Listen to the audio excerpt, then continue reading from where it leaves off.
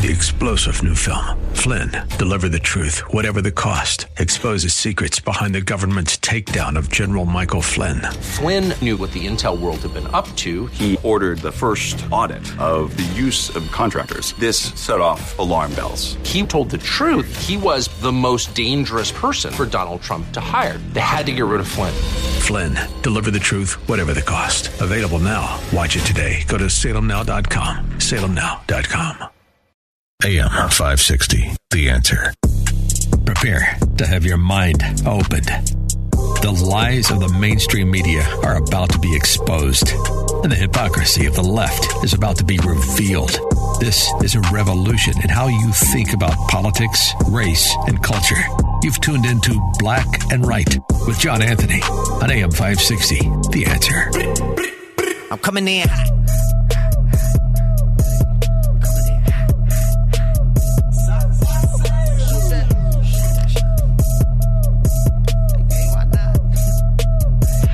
Yeah, coming in hot. Just like the fajita. I write what I live. My life in the speaker. I'm nice with the flow. Welcome to this week's edition of Black and Right Radio on AM 560, The Answer. I'm your host, John Anthony, live in studio. Ladies and gentlemen, attention. Today's going to be a very good show. I'm telling you this right now. I know it's going to be a very good show because of who my guest is today.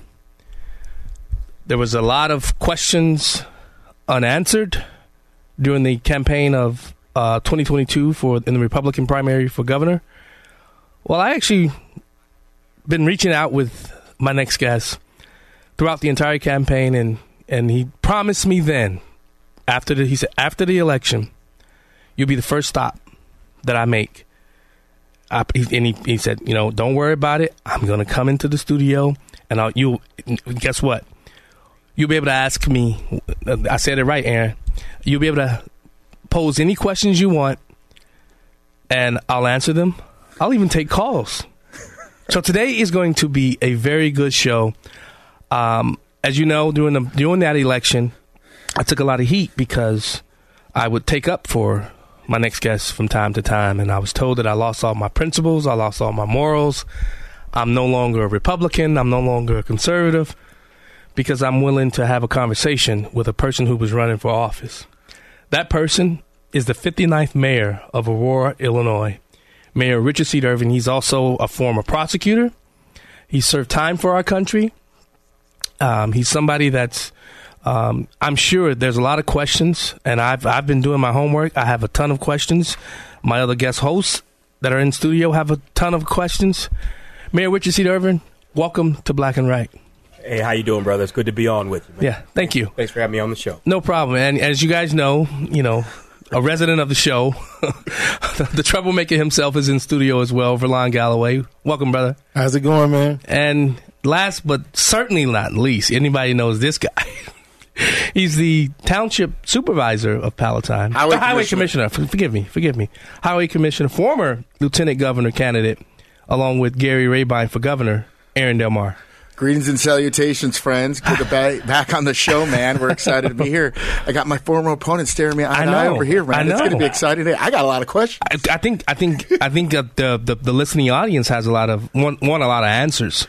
One of the first things I wanted to do was right out because Richard, I actually met you back in, I believe it was 2007. Jim Oberweis connected us. I was, at the time, getting ready to become a Kendall County Sheriff's deputy and things of that nature. And Jim Oberweis says, I was working his congressional campaign at the time, and he says, I got somebody you really need to meet. He said he's a Republican from Aurora. I believe you were just the alderman at the time. Yep. And he says, you got to meet this guy because I really think you guys will hit it off. We met. I think we met at somewhere in one of his events, and I was like, whoa, that dude is sharp. And so I always told people on this show, when I first met you, I was introduced Richard Irvin as Richard Irvin, the Republican from Aurora. Throughout this campaign, I've saw the names that some people called you. A Democrat, a crook, a liar, all these different names that people called you. What I wanted you to do to come on this show was to address a lot of the questions, some of the questions that were never answered. I know people are listening. I know people told me, don't take it easy on him. If you ever listen to this show, you know that I love conversations. I love to have fun when I do this show. Although most of the stuff that we talk about today will be serious, I also want us to have some fun as we go about the next 2 hours or 3 hours or however long you're going to stay, Mayor. We're going to have a lot of fun. I look forward to it. But I think the first question I want to pose to you is, who is Richard Irvin? And why should the people of Illinois get to really know who Richard Irvin is, and despite all of the other people who were trying to define who Richard Irvin is? Who is Richard Irvin? You know, that's a good question. And the only way for me to answer that is to think back to answer that question by who I think Richard Irvin is. And when I look at myself, I always look at myself as that young man that grew up in low-income housing with a single mother raising my brother and I, just trying to get by every day, who had an opportunity to get out of the hood and get out of my environment, my circumstances that pulled most of the young men down that I grew up with, that they ended up selling drugs in and out of prison, and some of them ended up dead from gang violence. And I was able to make it out after graduating from high school by the skin of my teeth, by joining the United States Army and serving our country, which was one of the greatest experiences I ever had in my life, serving our country.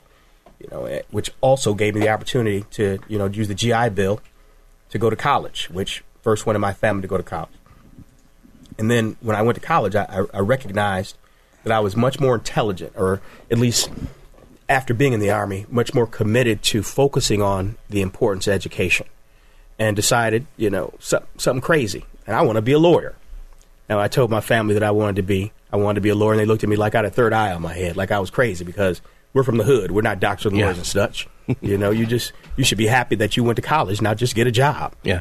And I was like, no, I want to follow this dream. Now that I've been empowered with recognizing that it's a possibility, I want to do something more. So I became a lawyer, then a prosecutor, then opened my own business, a block down the street from where I grew up in low-income housing, one block, same exact street. I used to ride my bike there when I was in that parking lot when I was a kid. And now I had a law firm growing up from low-income housing, rural housing authority, with lawyers that work for me and secretaries that work for me. And then I decided, I want to give back and get into public service. And as you pointed out, I ran for mayor actually the first time in 2005, 2 years before I met you. Lost that race, but I didn't want to give up. Yeah. I ran for alderman 2 years later. That's when I met you. Not long after, I won my first term as alderman. And then when given the opportunity in 2017, I was elected as the first black mayor of the city of Aurora in 180-year history. Wow. The first minority of any kind. So the second largest city largest city in the state of Illinois. And so when you ask me who I am, I always look at myself as that kid that grew up in low-income housing just trying to get by and survive. One or two nappy-head kids running around getting in trouble.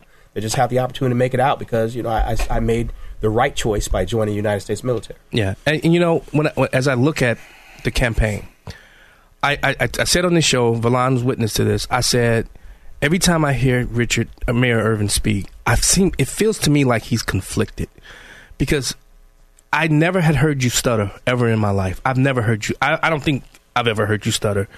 And when some of these hard questions, abortion, Trump, when these questions would come up, I'm like, something's not right. And it almost felt like the campaign wanted to go one direction, Richard Irvin wanted to go another direction. Am I off on that?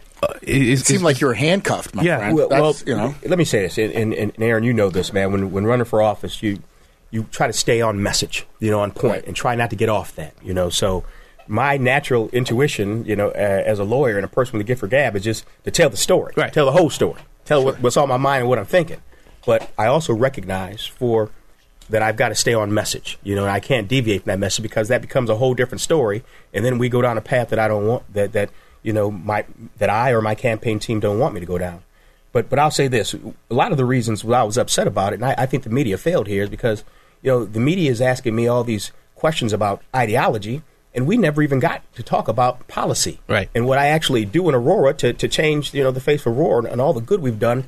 For the first term I've been there. Matter of fact, we've done more economic development and more growth in Aurora in my first 4 years as mayor than other mayors have done in 40 years. But that's not hot. It's not sexy. Nobody wants to jump on that. But that's what Illinois needs. Right. If we're we're not electing a governor because of his ideology. We're electing him because we want a person that's actually going to get things done. That's going to reduce taxes, reduce crime, reduce all the issues that affect us, the corruption. Right. That affect us and hold us back. And the media didn't want to talk about that. They wanted to talk about Trump. They want to talk about abortion. And whenever they asked me that question, I immediately to tell you the truth, the reason I stuttered because I was upset. Yeah. I'm like, why are y'all asking me these questions about ideology? Yeah. And I think, do you understand why? Because the Republican primary, this is the media knows this. And what they were trying to do was build that confliction. And I think one of the ways they do this is to ask those questions about abortion. Did your team? We got to go to break. But this is what I hate when once you get good into a conversation, the breaks come in. But I want to talk about as far as that campaign, because I know I've run for office. I know how the media operates. They want to make sure that, especially if they consider you a threat to the establishment or going after taking out J.B. Pritzker. Which they did. They definitely did. They definitely thought that about you. But when we come back from break, let's dive more into that. Absolutely. Because I really believe, and I got to say this. When you said, let's talk about whatever you want to talk about, I salute you for that. I really do. And I really appreciate that. You listening to Black and White Radio on AM 560 The Answer. I'm John Anthony. We got Mayor Richard Irvin in studio. We'll be right back. This is Black and Right with John Anthony on AM 560. The Answer.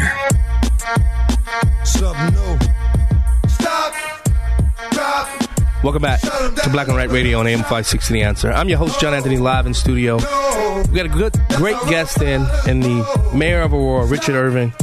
I got my buddy, the troublemaker, Valon Galloway himself, and Aaron Delmar, former lieutenant governor candidate who can't go anywhere, can't even go to McDonald's anymore. But Mayor, one of the things that immediately I think people sniffed out right away when it came to your campaign, I call it Jeannie Ives 2.0. When you look at, and a lot of the same players that were in that campaign with Jeannie and Rauner were also a part of your campaign.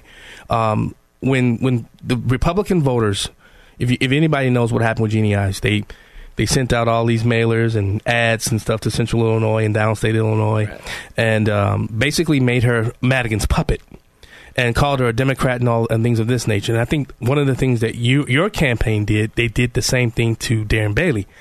I think the misstep was, I don't think people really understood the momentum that Darren Bailey actually had and how he had been running for governor for 2 years prior to, and he stood for the people when no one else was willing to do it. Was that part of the campaign? And looking back on it, would you have done something different with that aspect of trying to label? And then the DGA came in on top of that, and then people say, "Oh yeah, see, I knew it. Irvin is part of the Democrat party. This is why he's colluding with the Democrats and Pritzker." Was that part of it? Well, I would say that hindsight is 20/20, and there are a lot of things that I probably would do a little bit differently. And let me just tell you, so my campaign team was probably, in my opinion, one of the most talented folks I've worked with, in politics since I've been involved for the last almost 20 years. And, many of them who I had just met over the last 6-8 months while I was involved in the gubernatorial campaign will probably be friends of mine, probably for the rest of my life. But yeah. I do think that we use a playbook too much and didn't capitalize on who I was and who Richard Irvin was as a person and what got me to where I'm at today. Agreed. You don't come from, low income housing to the military to prosecutor to owning your own business, to mayor of the second largest city unless you do something a certain way. And we didn't do it the way that I normally do it. So if I had to do over again, I would do it my way. And let's be clear, I'm a Republican, and we'll talk about that, my Republican credentials. I'm a Republican. I'm a black man in the Republican Party.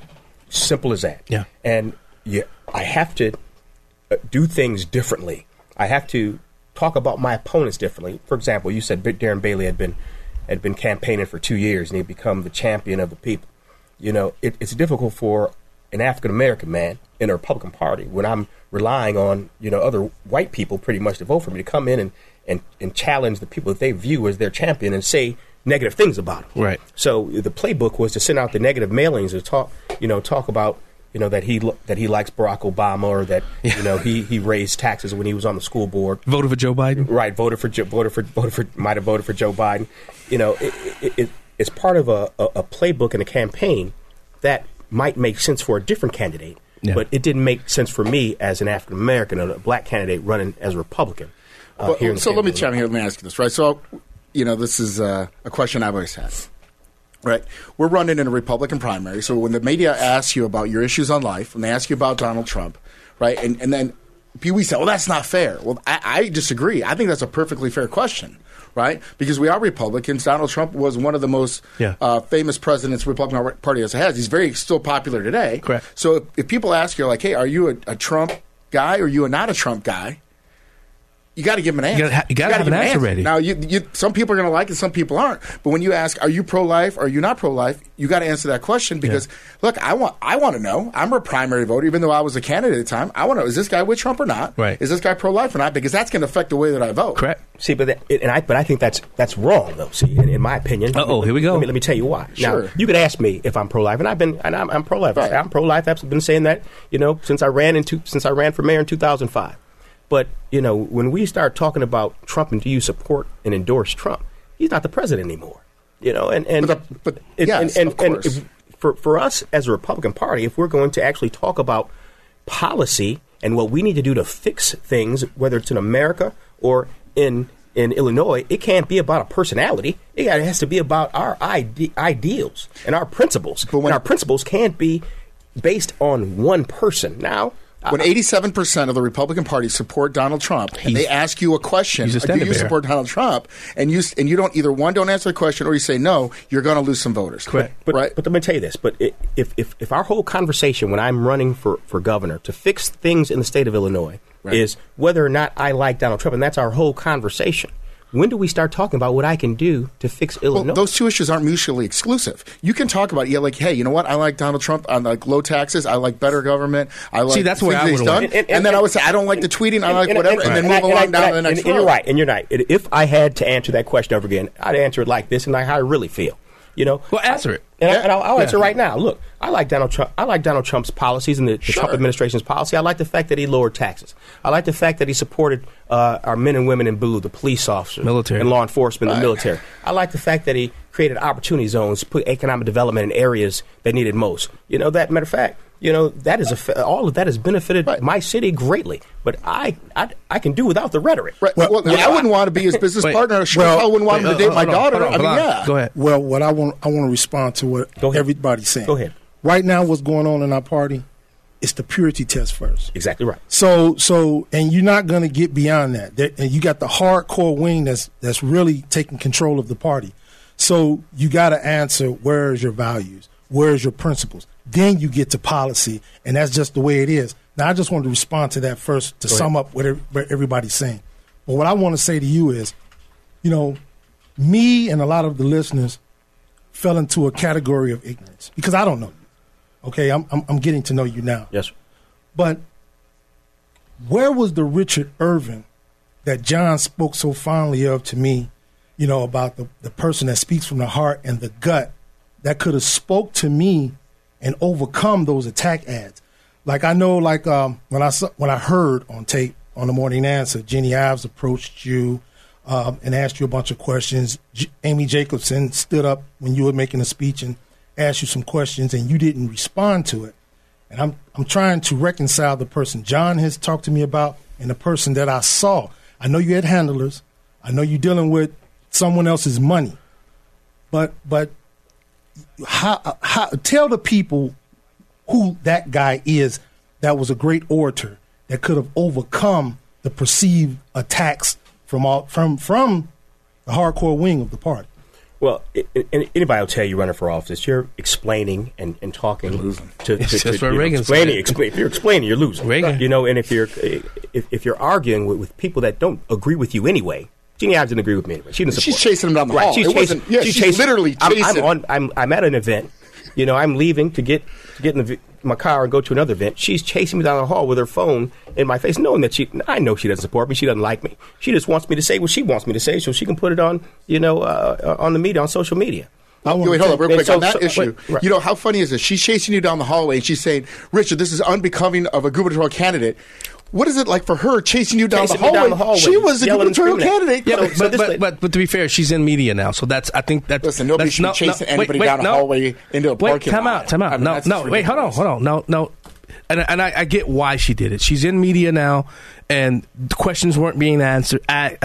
So she felt like the people who listened to her breakthrough ideas wanted to hear the answers to the questions she was posing. I'm not defending her. I mean, Jeannie, she's a big girl. She'll defend herself. Mm-hmm. But I think so many people in the Republican Party felt like they just weren't getting answers to the questions about who Richard Irvin is. Is he really a Democrat? Is he really part? Is he part of the? Did they stick him in to lose? Right. And let me answer your question about my credentials as Republican. As you pointed out, when you first met me in 2007, I was introduced to you by Jim Weiss, the well-known Republican. Milkman. Oh, that's my guy. Who loves you? Aurora guy. Who introduced me when I met you in 2007 as a Republican, who supported him in many of his campaigns throughout the years. My great-grandfather, Richard Baxter Irvin was his name, he was born a slave. He left Tennessee and came to the state of Illinois because he wanted to be in the land of Lincoln. He was a Lincoln Republican. Yeah. His son, my grandfather, Paul Richard Irvin, was also a Republican, and he's the one that taught me, if you give a man a fish, he eats for a day. If you teach him to fish, he eats for a lifetime. These are Republican values that I've carried with me the whole time. As serving in the military, as a prosecutor, as a I know we're coming up on I'll just finish with this. As a Republican committeeman, for a number of years, appointed by my fellow Republicans and then elected. Yeah. This is who I am and who I've been. And the other side just did a great job trying to turn me around and make it seem like I was something other than that. Mayor Richard Irvin. Guys, you listening to Black and White Radio on AM 560 The Answer. More with Mayor Richard C. Irvin coming up after the break. And now, more Black and Right with John Anthony on AM 560 The Answer. It's just a morning light.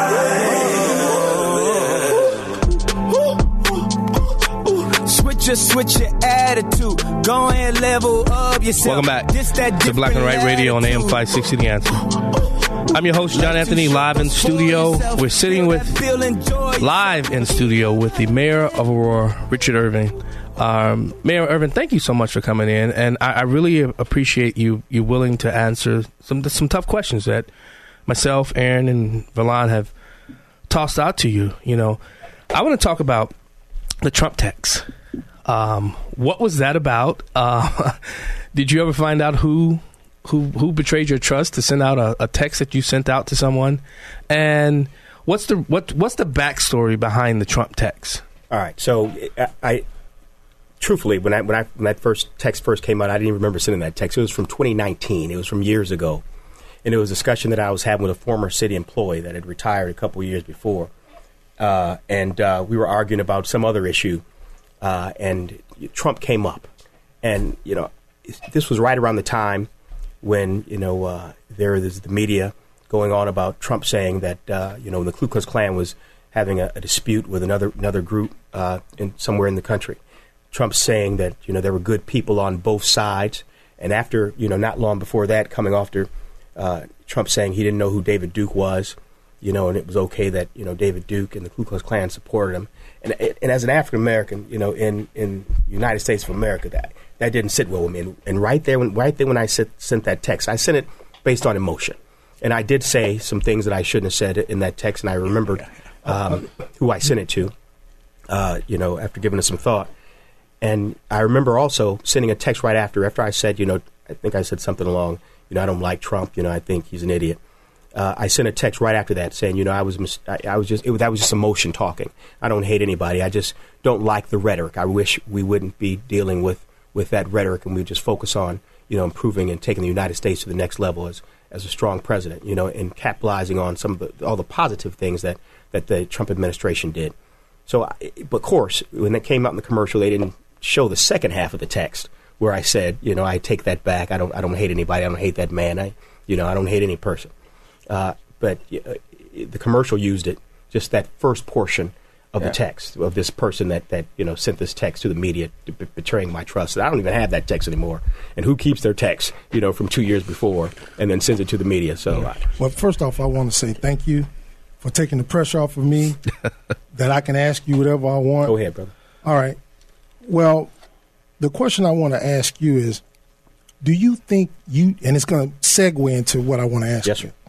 Do you think when you reflect upon your campaign, you did anything wrong or any missteps along the way? Well, yeah, as I said, hindsight is 20/20. The things that were reflected negatively on my campaign weren't things that I personally did during the campaign. This was things that happened years past. That when it happened, I had no idea that I was going to be running for governor. Right. Now during the campaign, what I could have done more that I should have, and that's more effective campaigning in the minority community. The Latino community that are Republicans, the Black community that are Republicans, and even independents and non-Republicans, just to make sure that everyone hears my message. Now, traditionally in a Republican primary, you want to just go after those folks that are going to vote in a Republican primary, and those are the folks that are normally a little bit farther to the right. But if I had to do it again, I wouldn't just leave it just to those folks that I know would traditionally vote. I'd have a wider net and bring a lot more folks into it. So the couple of questions I wanted to ask you, I want to ask you about. Questions. I want to ask you about the attack. One of the attack ads by a super PAC. Yes, sir. About them saying that you were really a Democrat, and they played you by your own words praising J.B. Pritzker. That's one of them.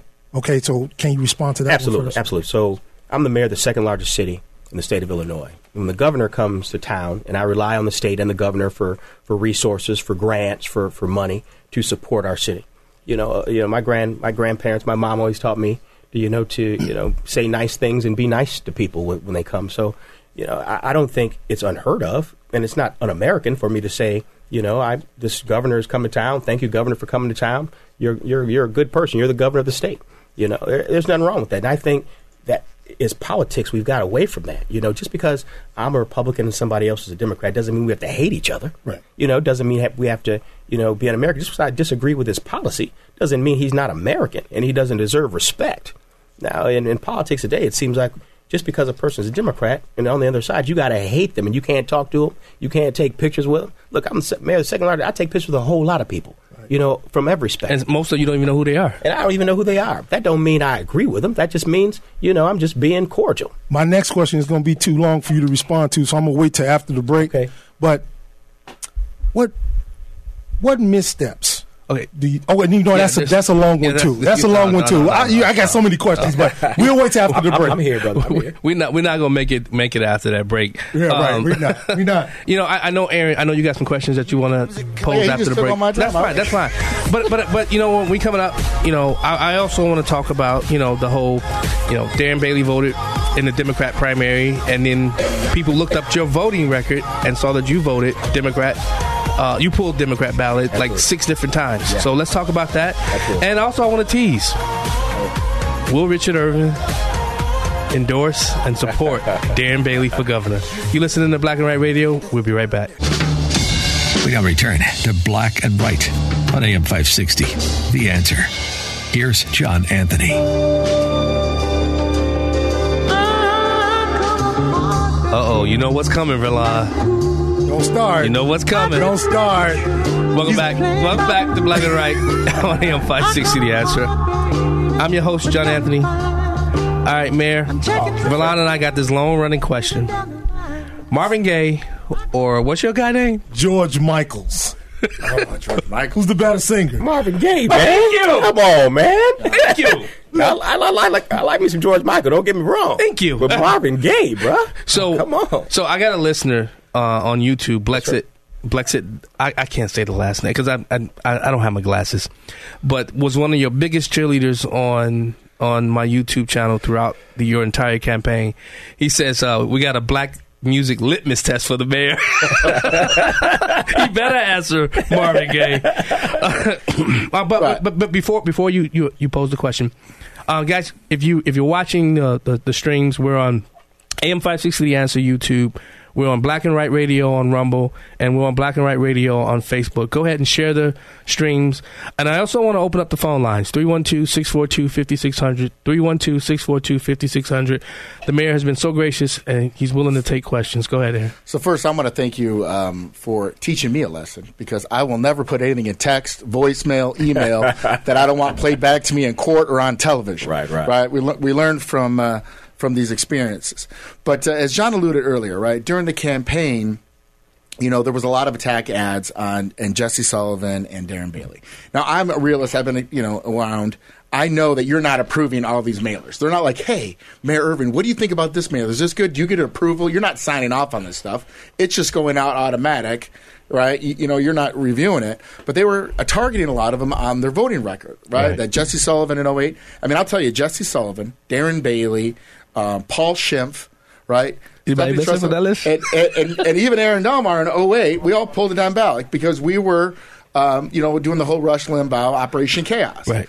But then you came out with your voting record that was targeted. And, you keep saying that you're a Republican, you're Republican. In Illinois, there are no registered Republican and registered Democrats. Mm-hmm. The litmus test for most people is that how many primaries you vote in and what primaries do you vote in.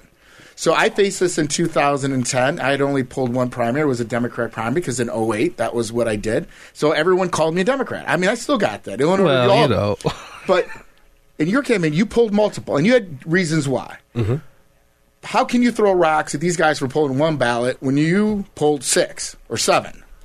And that's one of those hindsight is 20/20 situations where if I had to do over again, that wouldn't be the case.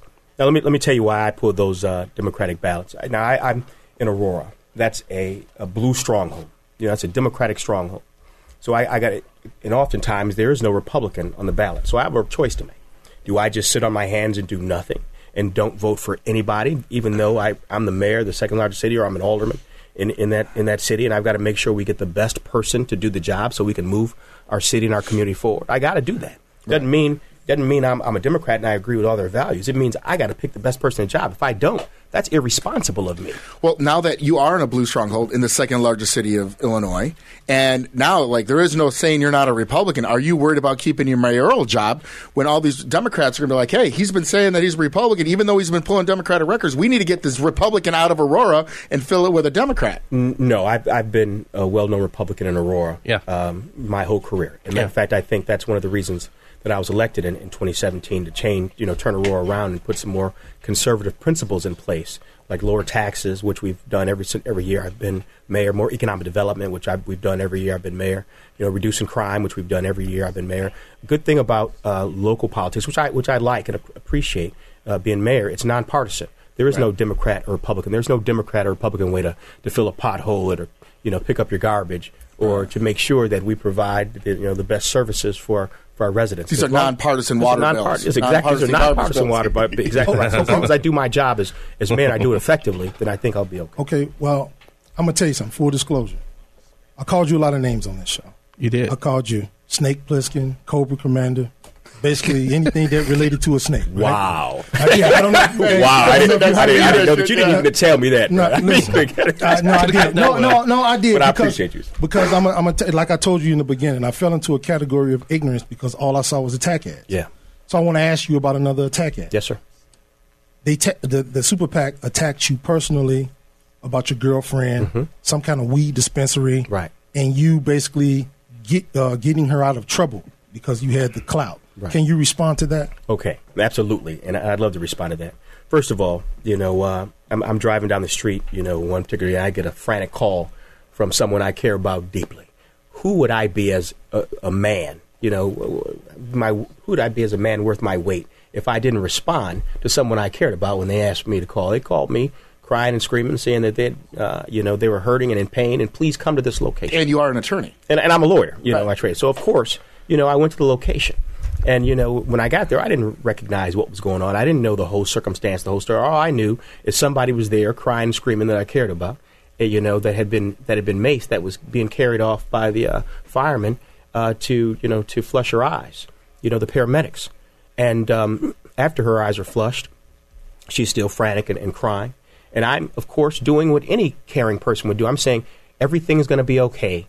we're going to work this out. Don't worry about it. It's going to be good. Trying to calm this person. Now, who would I be? As a man, I think I'd be disrespected if I didn't go there and try to assist. Now, what I said while I was there, once we get the video, I'm sure all this will be taken care of because there's video in there. But, of course, that was not listed in the police report that I said that. And of course not. It wasn't. And if I wanted to actually change things as mayor, you guys would even know about this because I would have fixed it and took it away. But I didn't want to interfere with that police officer doing her job. And I didn't affect it at all. All I did as a lawyer was to make sure she got a lawyer, and she did. And that's as far as I was involved. Wow.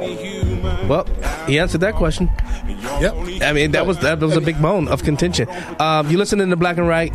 Phil, Terry, Ashley, hold the line. When we come back, we'll take your calls. 312-642-5600. We'll be right back. It's the show the mainstream media doesn't want you to know about. It's Black and Right with John Anthony on AM 560. The Answer. Maybe I'm foolish, maybe I'm blind, thinking I can see through this and see what's behind. Welcome back Got no way to prove to Black and Right so Radio on AM 560 The Answer. I'm your host, John Anthony, live in studio with the mayor of Aurora, Richard Irvin, former candidate for governor of the state of Illinois for the Republican Party, joined by my good friend, the troublemaker, and Aaron Delmar. Aaron, what was your nickname we gave you? The Asian Persuasion? The Raging Asian. The Raging Asian, that's right. The Raging Float Asian. like a butterfly, sting like a Mack truck. But, Mayor, I really appreciate just how open you are to taking questions. Not saying that, this is off limits, that's off limits. My pleasure, man. It means a lot. Let's go to the phone lines. Let's go to Fuega herself, Ashley Ramos. Ashley, you there? Hey, guys. Hey, how's it going? Very good, very good. Glad to be back with you guys today. Yeah, you gave up on us when you ran for Congress, but that's okay. I wanted to come see you. You never invited me. I was heartbroken. Oh, boy, here we go. All right, what's going on? What's your question? Or comment? So, as you guys know, I ran last cycle, and I'm not here to pick at anybody. I want to ask you guys a legitimate question, because during this cycle, watching both Republicans and Democrats in events and in when you were trying to get endorsements, I noticed that it was like watching the same thing every time. Everybody said, "Oh, I'm pro this. Oh, I'm pro that." You could listen to one person and you got the message for the entire room for the entire night. You shouldn't have wasted your 2 hours. And what bothered me about that was that we're all running for different seats, and those seats pertain to different things. And to be honest, whether you are pro-choice, pro-life, whether you agree with what's happening in the school district or not, some of those things, they aren't directly pertaining to your seat. There's different ways that people have to do things. So this is my honest question to you two, because I don't feel like people got the opportunity to do this. If you could choose, or if you could have chosen one thing that your seat, that what you were running to actually pertain to, and you could make a difference with it, what would you have done? Because I feel like the Republican Party did a huge disservice to everybody who ran, because they didn't give them an opportunity to speak about what they could actually change for the better. They just wanted to hear what they wanted to hear. And that's a good point. And that's what upset me most during this campaign. We didn't get a chance to talk about policy. Yeah. What would I do to make a difference in the state of Illinois? And we had to look at, and all you had to do is look at all the benefits and the successes we've had in the city of Aurora by reducing taxes, reducing crime, focusing on, improving our education. I created what's called an economic development commission, bringing all of our school districts together to improve our educational circumstance for all of our kids, especially in low-income areas.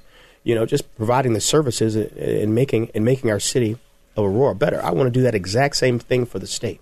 Now, as I told you, that what upset me about the media, where I think they failed us in talking so much about ideology and not talking about principle and policy, is they never talked about that. And I recognize this is a Republican primary, but Republicans should still be concerned. Let me just say this. Go ahead. We got to recognize this is a blue state.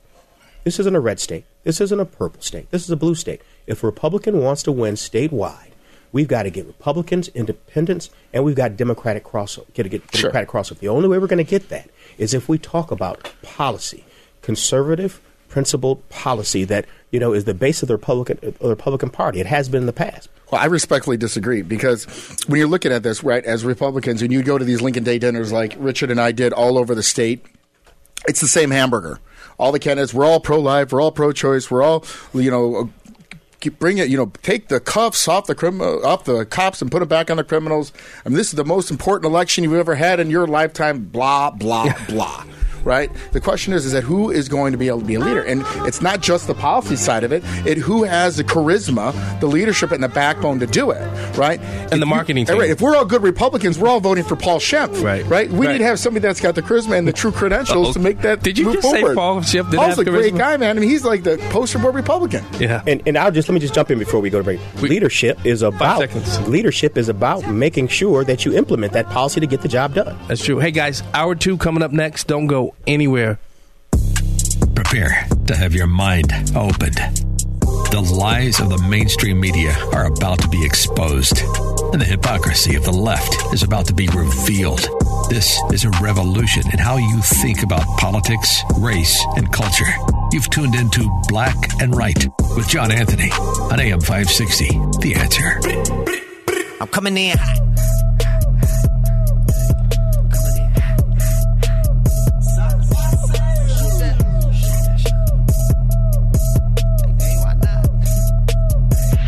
Yeah, coming in hot.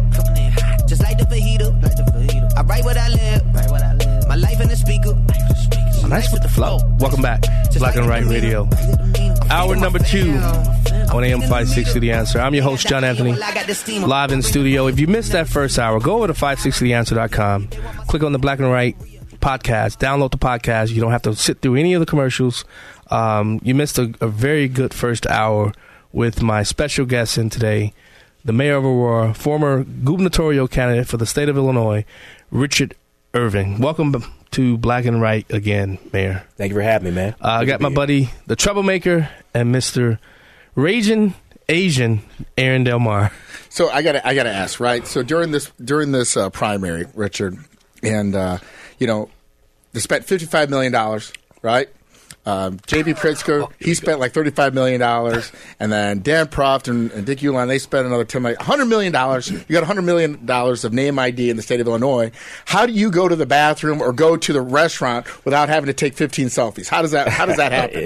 It doesn't happen, man. Everywhere I go, I have folks stand in line to take selfies. And this is after the election. This is after the election. This is after I lose the primary. I still do. I'm at the airport. I got folks, taking pictures with me, recognize me, doing selfies with me, restaurants, gas stations. And so it happens everywhere I go. That's got to be a good way to keep you in line, though, right? You're like, because you're always conscious of what's looking. So with this $100 million with a name ID, what's the next step? What am I going to do next? Yeah. Wait. No. Hold that one. We got to hold that question. We got to go to the phone. Yeah, we got to. I get excited. Yeah, no, we got to hold. I know you do because you're raging. That's why we call you the Raging Asian. Let's go to Terry from Rogers Park. Terry, welcome back to Black and Right. Thank you. I just want to say that as for getting someone other than Donald Trump to run for president, we want the man that had the guts to stand up for us first. And you're talking about Darren Bailey?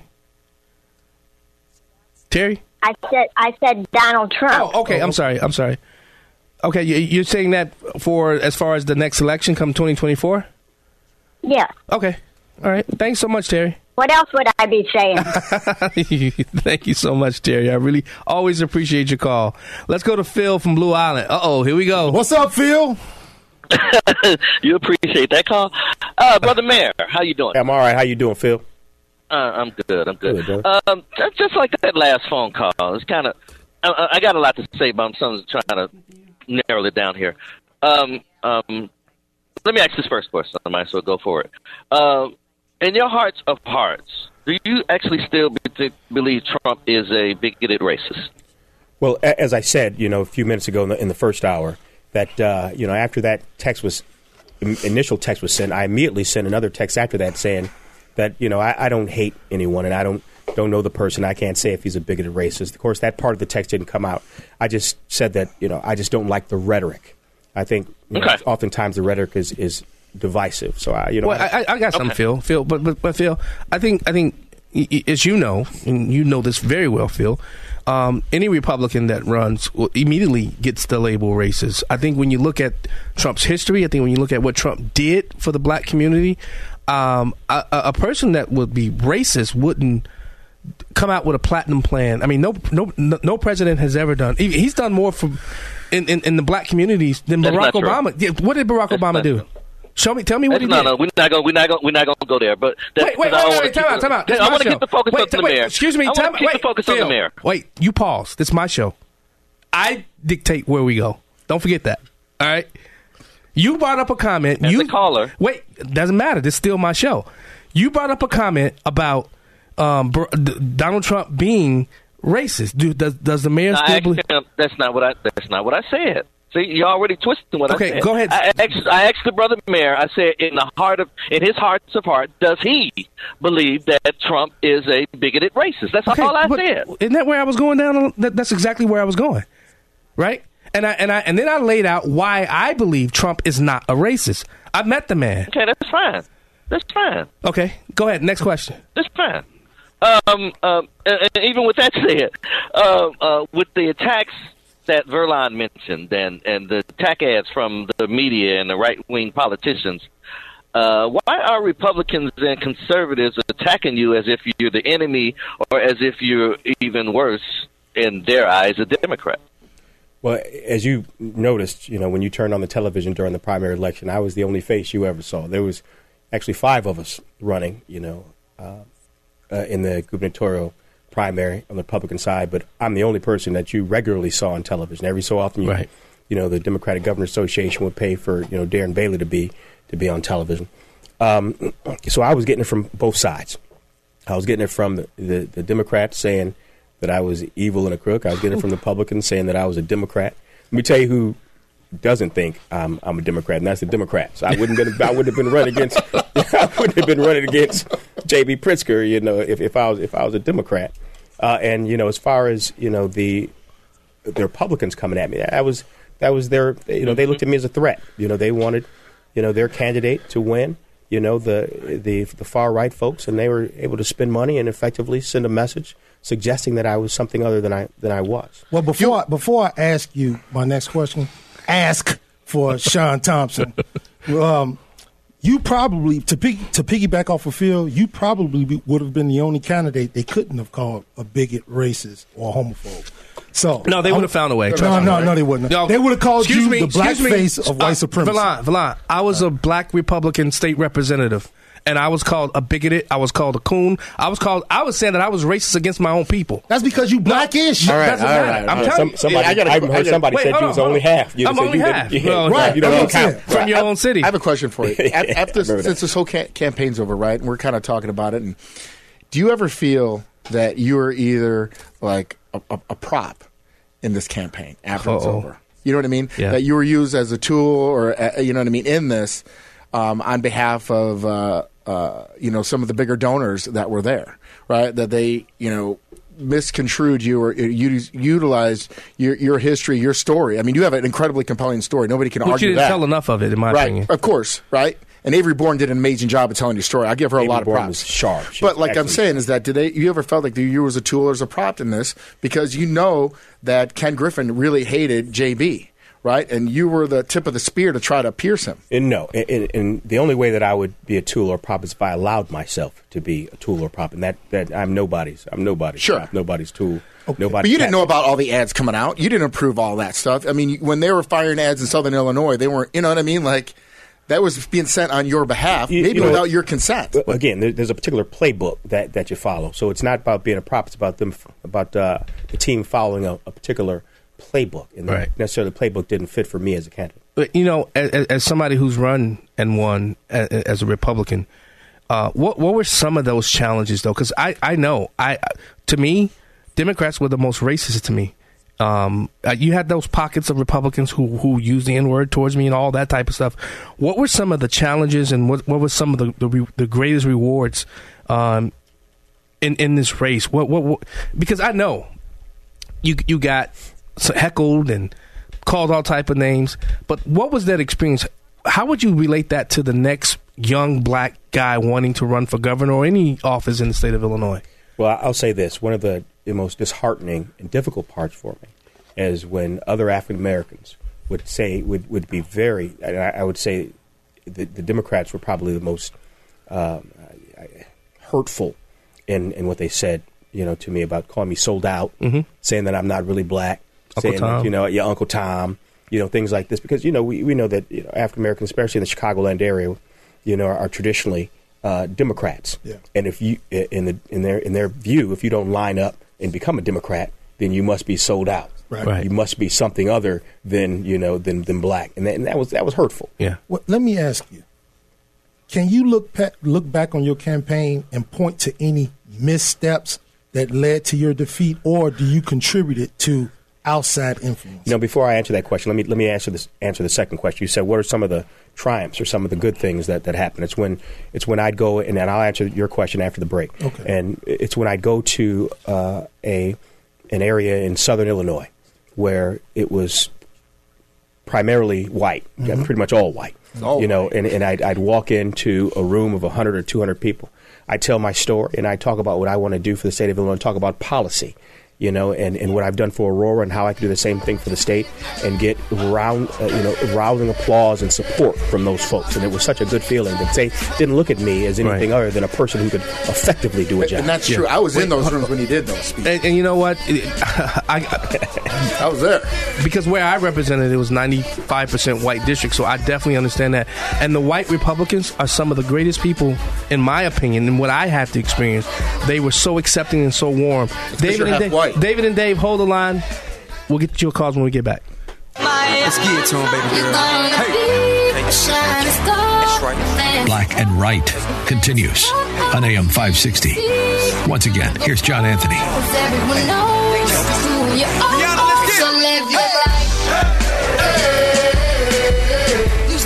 Welcome back to Black and Right Radio on AM 560, The Answer. I'm your host, John Anthony, live in the studio. Man, that's a little loud in my ears. We're sitting live in the studio with the mayor of Aurora, Richard Irvin, former gubernatorial candidate for the state of Illinois as a Republican, along with the troublemaker and Aaron Del Mar. Governor, I wanted to know, what was the reason you wouldn't come on like conservative radio? I know the Morning Answer invited you on, I believe, and like as far as the debates, you only did certain debates. Was that calculated? Hold on, man, hold on. Was that a calculated move? And I think it rubbed a lot of people the wrong way. Now, I think you just referred to me as governor. I appreciate that. Did I say governor? I do appreciate that.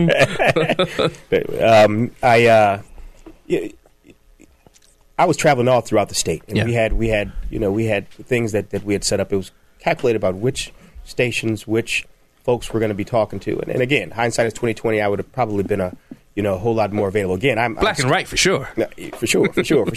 Again, I'm still the mayor of the city, so I'm running for office all throughout the state half the time, and I'm still trying to hold Aurora together and take us the other half of the time. So I made them pick and choose what we thought was the most effective, to get our message out and still allow me to be effective as mayor of the city of Aurora. Wait, hold on. I know the answer to that. I know the real answer to that question. Aaron, Del Mar, hold on.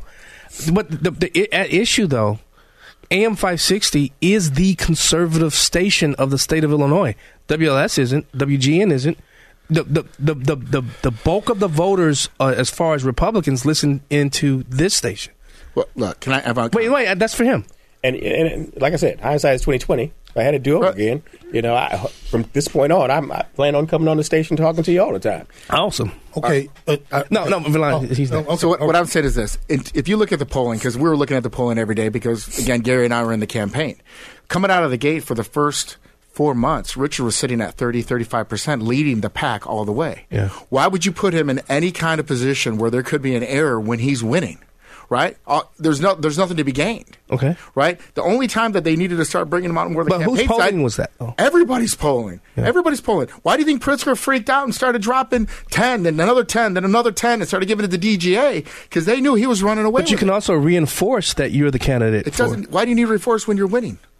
Yeah, but he was already up. There's no downside. Can you know why? Because Darren Bailey is now the nominee. It doesn't matter. Darren Bailey. It does matter. Darren Bailey's the nominee. Twice during the campaign, Darren Bailey was $100,000 away from being out of money. Yeah. And if he didn't get an infusion from Dick Uihlein, it would have been game over. Twice in that race, because you can follow the money. Spend, run out of cash. You know how much has campaign staff cost? You know I disagree. Well, I'll tell you this. I disagree with you a little bit. What I should have, and I hear what you're saying, and I agree that was the plan. Correct. But what I should have done to, so folks knew me better. So when these negative commercials came out, they would say, "No, that's not the Richard Irvin I've heard on the radio. That's not the Richard." 100%. So if they had seen me more, then maybe those commercials wouldn't have been as effective. 100%. And here's the reason why. Some of my, especially my cop friends who are uber conservative, the first thing they said was, "Do you know Richard Irvin?" Because that's who I want for my next governor. He was the only one on the air. Yeah, he's the only on the air, right? You weren't running against anybody at that point. Right. They were running. Everybody in the pack was running against you. So to piggyback off of what John said, yes, sir. I know he doesn't like me saying this word over and over again. Missteps. So when you look back on your campaign, do you believe there were missteps that you can point to contribute to your defeat, or outside influences that contributed to your defeat? The outside influences, I'll say, was the $35 million that Pritzker put into the Republican primary. Democrat meddling in a Republican primary. Hurt you. That was the first time in the history of this country that a Democrat spent that much money in a Republican primary. The first time, not just in Illinois, the first time in the history of this country that a Democrat has spent that much money to stop a Republican from advancing to the general. So that means he was threatened by me. Yeah. Why would he spend $35 million unless he says, if I don't spend this $35 now, I'm going to spend $235 later. But let me. So that was the outside influence. But let me come back at you since you said it that way. Now, J.B. Pritzker or the Democrats, I didn't hear them saying anything towards you publicly. Okay, he dumped the money in, but it was between you and Darren Bailey. You were leading the pack. Yes, sir. So it was the attack ads, not Darren Bailey, but it was the attack ads that I keep on referring back to of the Super PAC. Paid for by the Super PAC. No, the Super PAC. I know somebody that was the head of one of the Super PACs. Oh, talk about people that play by the rules. You're talking about the Republican Super PAC, right? Yeah. They were the one that was doing the damage to you. No, yes, it was. You're wrong. Yes, it was. No, I think that was a tickle. No, that was things were a tickle. No, I disagree. I think those were effective ads. It was on radio and on TV. If you put that $10-15 million they spend in those ads with the $35 million, it's just all going to add up. There was too much pressure. There was too much. So you still believe it was the money that J.B. Pritzker had? You take away that $35 million, and we would have been able to address that $15 million in negative ads against. Absolutely, absolutely. Right. So, Mayor, what about being mayor you think prepared you to make this run for governor? A lot of people say, well, just because he's mayor doesn't mean he should be the next governor of the state of Illinois. When I was considering running for governor the first time, someone asked me that, how does being mayor translate to being governor of the state? Because it's important. And I said like this: leadership is leadership. I'm a strong leader. I'm a strong leader as mayor, making the necessary changes, improvements, and having the successes that has changed that city around from, 180 degrees from what it used to be in a short period of time. And if I use those same leadership principles with those same, ideals and the same policies, then I know I can be effective as governor of this state. The current governor there never ran for office a day in his life. He's never ran for. Wait, hold on, guys. Let's go to the phone lines. Dave's been holding for a while. Dave from Crystal Lake, getting past rhetoric. Well, go ahead, Dave. Hi, good afternoon. How you doing? I'm doing well. Mr. Mayor, that's what you brought up a point, and I've looked at what you've done in Aurora, and I am a Trump supporter. How do you get? You talked about policy, and I agree with you 100% about that. But look at your accomplishments. Look at Donald Trump's accomplishments. How do you get past the rhetoric in order to discuss the policy? People don't seem to pay attention to your results. You got to win. Yeah. Wait, hold on. That's for the mayor. That's a good question. Good question, Dave. That's a great question. Yeah. And thanks, Dave. You're right. If we're talking about the question you're asking me is what do I think about Trump's rhetoric or the rhetoric that the media? I think he said both. I think it's both. Let me just say this. I think the media failed us in the sense that mainstream media these days is becoming like not much more than social media, or even worse than that, where they're focusing on the headlines so they can sell newspapers, than actual substance in the media. The media failed us. and not talking about policy and making it about rhetoric and making it about ideology. And I think that's wrong. And as Aaron pointed out, once you win, if you talk about real policy and you win, people will see how effective I can be. And you don't have to take my word for it. All you got to do is look at what I've done in Aurora. Yeah. If you see my effective leadership and what we've done in Aurora, you'll be able to see what I've done, what I could do as an executive. Nobody else that ran in the Republican primary, not even J.B. Pritzker before he became governor, no one ever else had the executive background and experience that I had as a leader. What I always say on this show, it's not about policy anymore. It's about celebrity. Everybody likes American Idol, and that's what they want you to be, to live up to what they dream. And I want to address what somebody else said to you about what makes you ready to be governor, your domestic policy and your economic policy. Right. And keeping people safe. Absolutely. So that's what prepares you to be governor as being a mayor. Yeah. But you make a good point. I know we're coming up on another break. Where you make a good point that there's especially in the Republican primary, there's a purity test where they want you to have a certain amount of purity, and they want you to be that superstar that in the media, and that's the part I don't necessarily like about politics. I like getting the job done. I like doing because you have to as a mayor. You got to as a mayor. At the end of the day, when you're done with the lights and cameras and action, you got to do something. You got to get stuff done. Otherwise, you're not going to be able to get reelected. There are people that loved you one day. Right. Well, I promise you, will hate you the next day because you haven't stepped up to it. Hosanna, crucify him. Mayor, when we come back, I want to get your take on the Safety Act.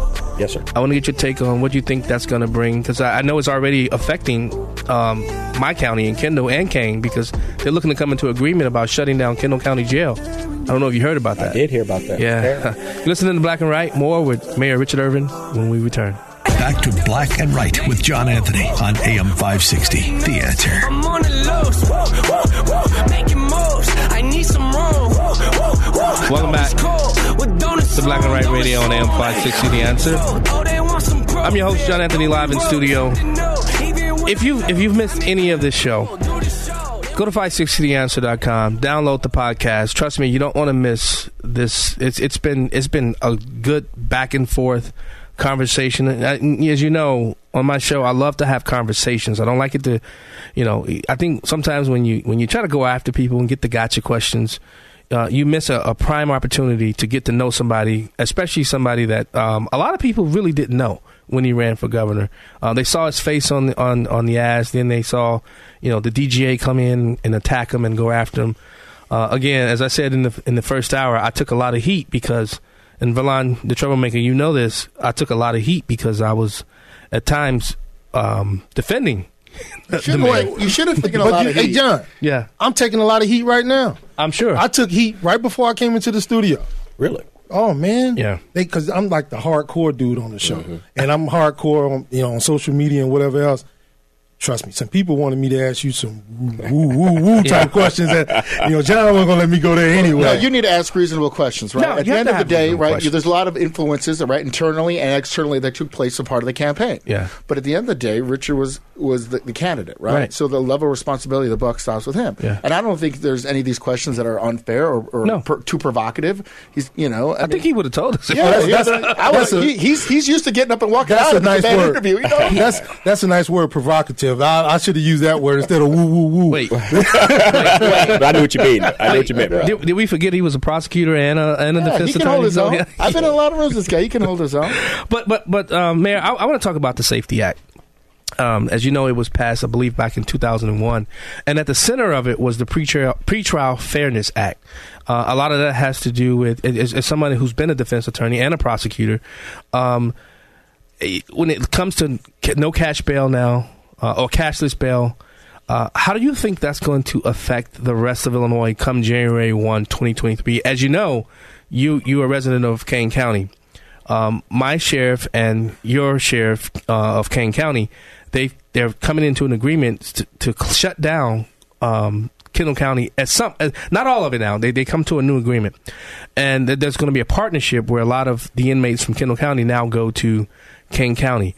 That's just one aspect of how this law, especially when it takes effect fully in 2023. What are your issues with it? What are your problems with it? And what needs to be done is, if you had to give advice to Darren Bailey, should he win, what would you give him? What advice would you give him to change the Safety Act? The advice I would give him is recall the most dangerous parts of that act immediately, and possibly the whole act if he had the votes and the support to do it.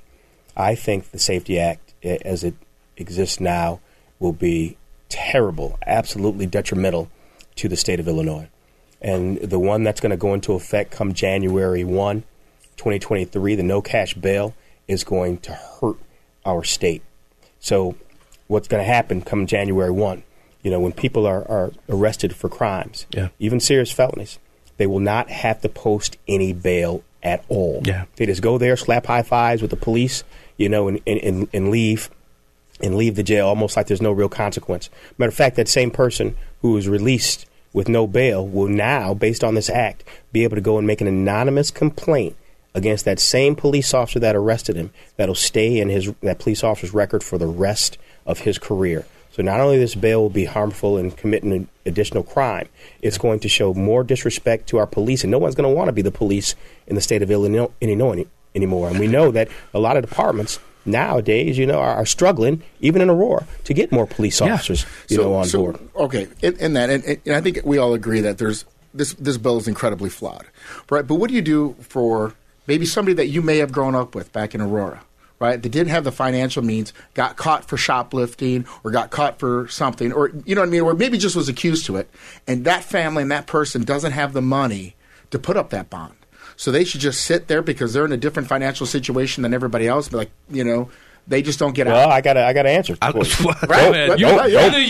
break the damn law. Well, hey, listen, everybody has a presumption of innocence, right? I'm talking to a defender, absolutely. Right?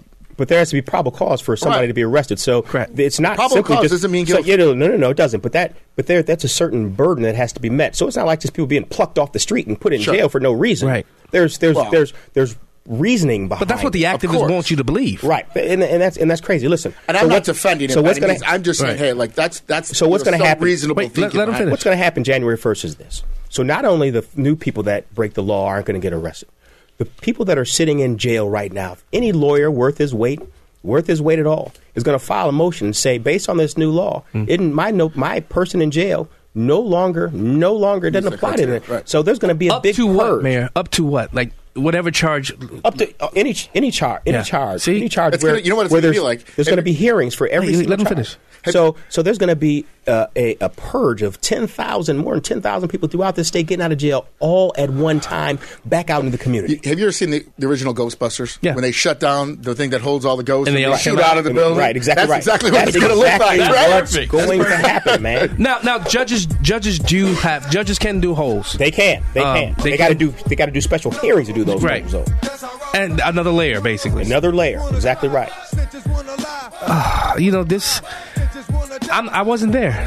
So, there was a group of us, police officers and people who had common sense. We fought and beat back a lot of this stuff back in 2015. And they brought it right back. More with Mayor Richard Irvin when we get returned. This is Black and Right with John Anthony on AM 560. The Answer. Welcome back to Black and Right. Before the break, we were talking to Mayor of Aurora, Richard Irvin, about the Safety Act. Mayor, I would hope that there's a special session called or something happens during what's the session when everybody's leaving? Lame duck session. Lame duck session. I hope something happens during that to do something about the Safety Act, because one of the reasons why, Mayor, that you really came out strong was because of the whole law and order. And that's the one thing I can tell people. When it comes to law and order, you've always been somebody that believed in law and order. Well, as a former prosecutor, as someone who served our country in the military, as a mayor of the second largest city in the state with one of the largest police departments in the state, I recognize it's important, to keep order in a city or a state and a community. We need our police. We've got to support them. Now, not every police department, not every police officer is perfect, and there's going to be mistakes, and we've got to work on that constantly. But the idea that the police are the bad guy, that the folks on the far left try to point out, and how they made the police the bad guy in the drafting of this bill, that's terrible. Yeah, because if you get rid of the police, you're gonna have anarchy. Yeah, I want to go to the phone lines, but before I do, I would always say when I was down there, here we are trying to remove crimes from criminals, but make sure that police officers now become criminals. I mean, it's insane the way they think down there, and this Safety Act was led pretty much by the activists in the communities. Right. That's who crafted and created this bill. Dude, I'm telling you, if we don't stop the leftist progressive scourge that's happening in our state, Illinois is doomed. Let's go to Jim from South Elgin. Look at you, Aaron. Jim from South Elgin, also a sponsor of this show. And a proud one, as a matter of fact. Anyway, it's good to see you guys together again. Yeah. I've had a lot of conversations with people that are upset by the primary, and you know what? Unless somebody stole money from you or physically hurt you, let's just call it the heat of the battle, and it's over, because we have to be united, because you have bigger problems on the menu. So we got to kind of put our personal differences aside, and quit bickering. Let's just work together a little bit, and just try to move things forward. And also, Verlon can testify. I'm banned on AM 820 WCPT. Yes. I'm the only Republican they let come back into the studio. I simply called up because I was offering different views. And Theo Hardiman and Raz Zadiki had a show on Sunday afternoons. It was a pretty good one. And one time after I called, Raz called me. He says, I like when you call in, because a lot of people call in after that because you're offering a different point of view and they want to argue with it. And he said, that makes for good radio. If it's only the same old tired, one-sided argument, it's kind of dull and boring. What they say about you, Jim, is you play whataboutism instead of engaging on the subject matter of the host, with what the host wants to talk about. That's why they're upset with you. Well, maybe with Ricky Hennon, but that's because he can't get a word in edgewise. Who also blocked you. Right. Yeah. Well, that's okay. I don't get paid for doing this, so I don't really care. But, the thing is when you try to engage somebody in a subject and you keep on changing things, it's hard. That's true. But when I called in on Raz's show, on their show, I would call in like we're talking about now with the Safety Act. All right, so, why do people go to India to buy stuff? Because things are cheaper over there because of taxes. Yeah.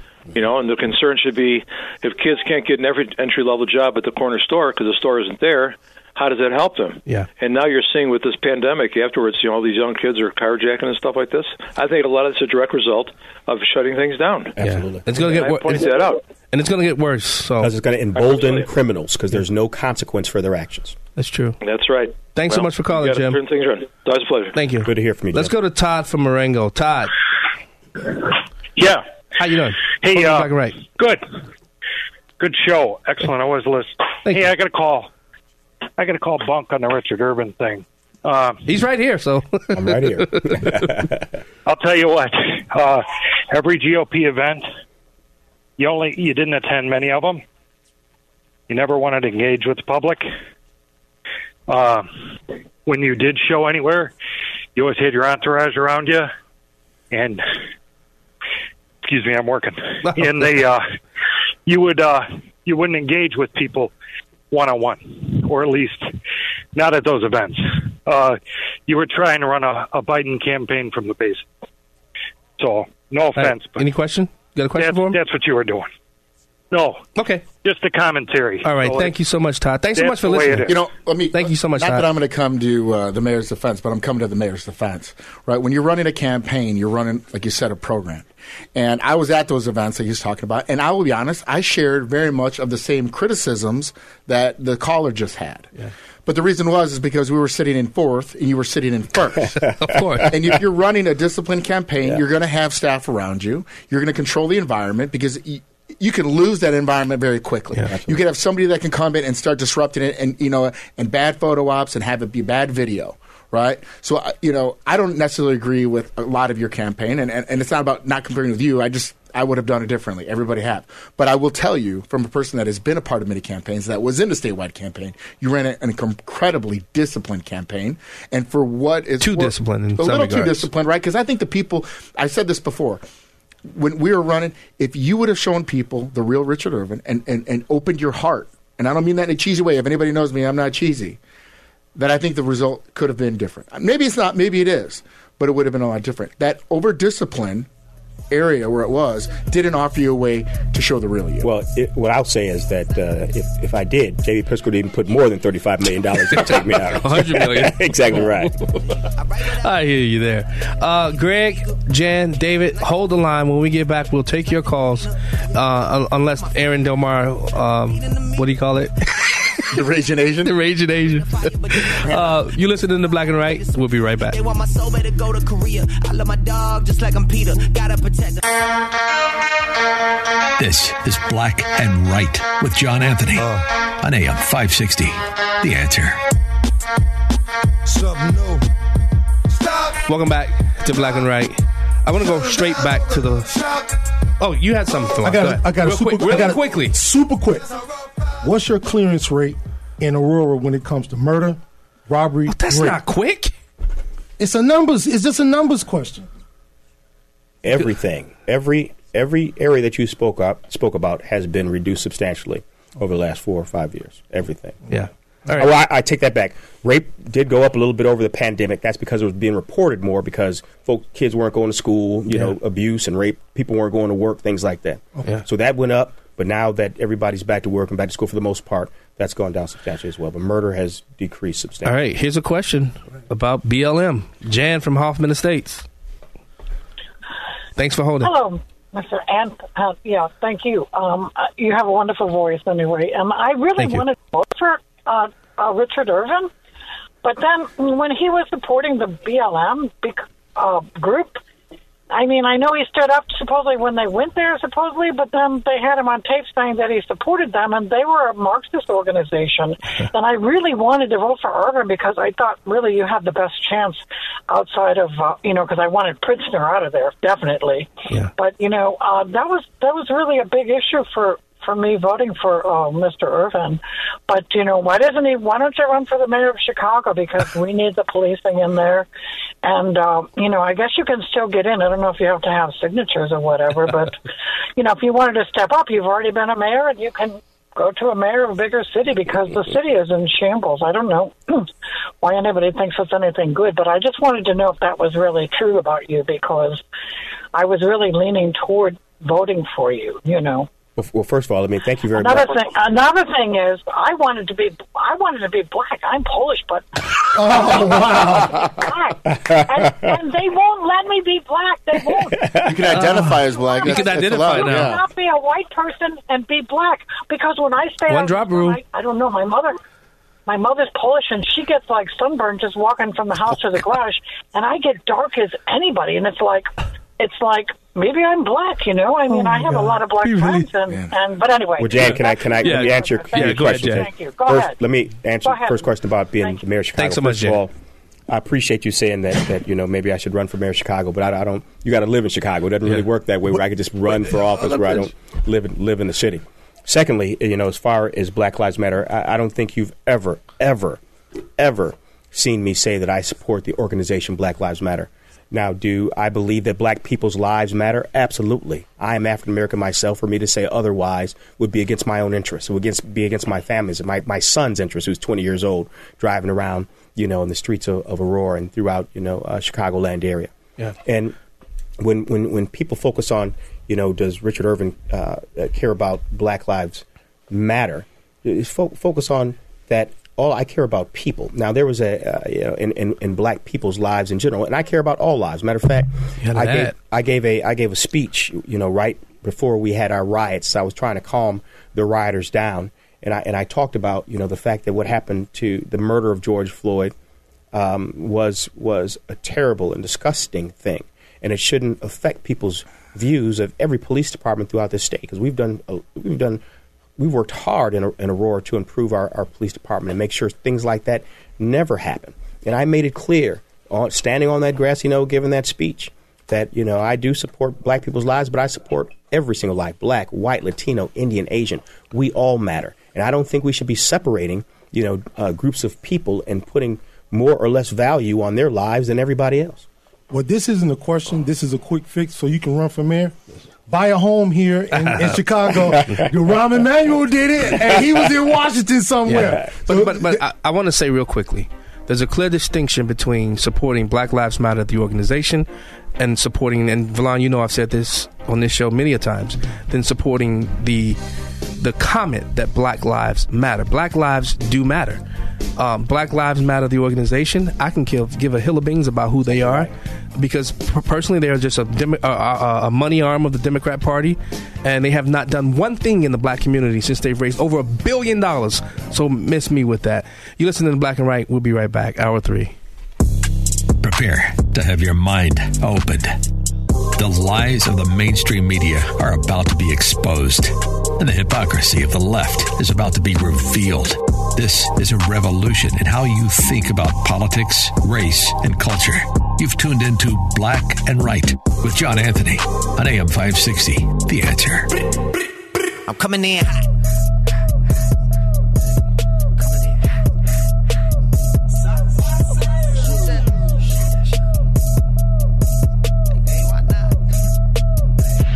Yeah, coming in hot, just like the fajita. I write what I live, my life in the speaker. I'm nice with the flow. Welcome back.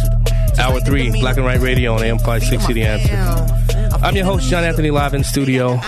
We've had the privilege of having the mayor of Aurora, Richard Irvin, sit in studio for us the last 2 hours. He was only supposed to do 2 hours. He's going to join us for the third hour. So that's awesome. That means he's having a good time. I'm having a good time. As he's looking at me like, Also joined by my good friend, the troublemaker, and that Asian voice you hear, the raging Asian, Aaron Delmar. Before we go into anything, let's clear these calls because there's some people that have been waiting for a very long time. Let's go to David from Lansing. David, welcome to Black and Right. Thanks so much for holding. You're welcome. Thank you for taking my call. Thanks, gentlemen. I have a quick question for Richard Irving and then a follow-up. Go ahead. I assume you'd rather see Bailey governor over Pritzker, right? Well, I'm a Republican. I'm definitely not voting for J.B. Pritzker. Okay, just wanted to make sure because my next question depends on that. Let's assume you became campaign manager for Bailey and you're on the south side, let's say the Roseland neighborhood, 95th and the Dan Ryan, and you're in a YMCA and you're going to convince 300 young men and women to vote for Bailey. What would be your strategy? Wow. Ready, get set, go. Wow.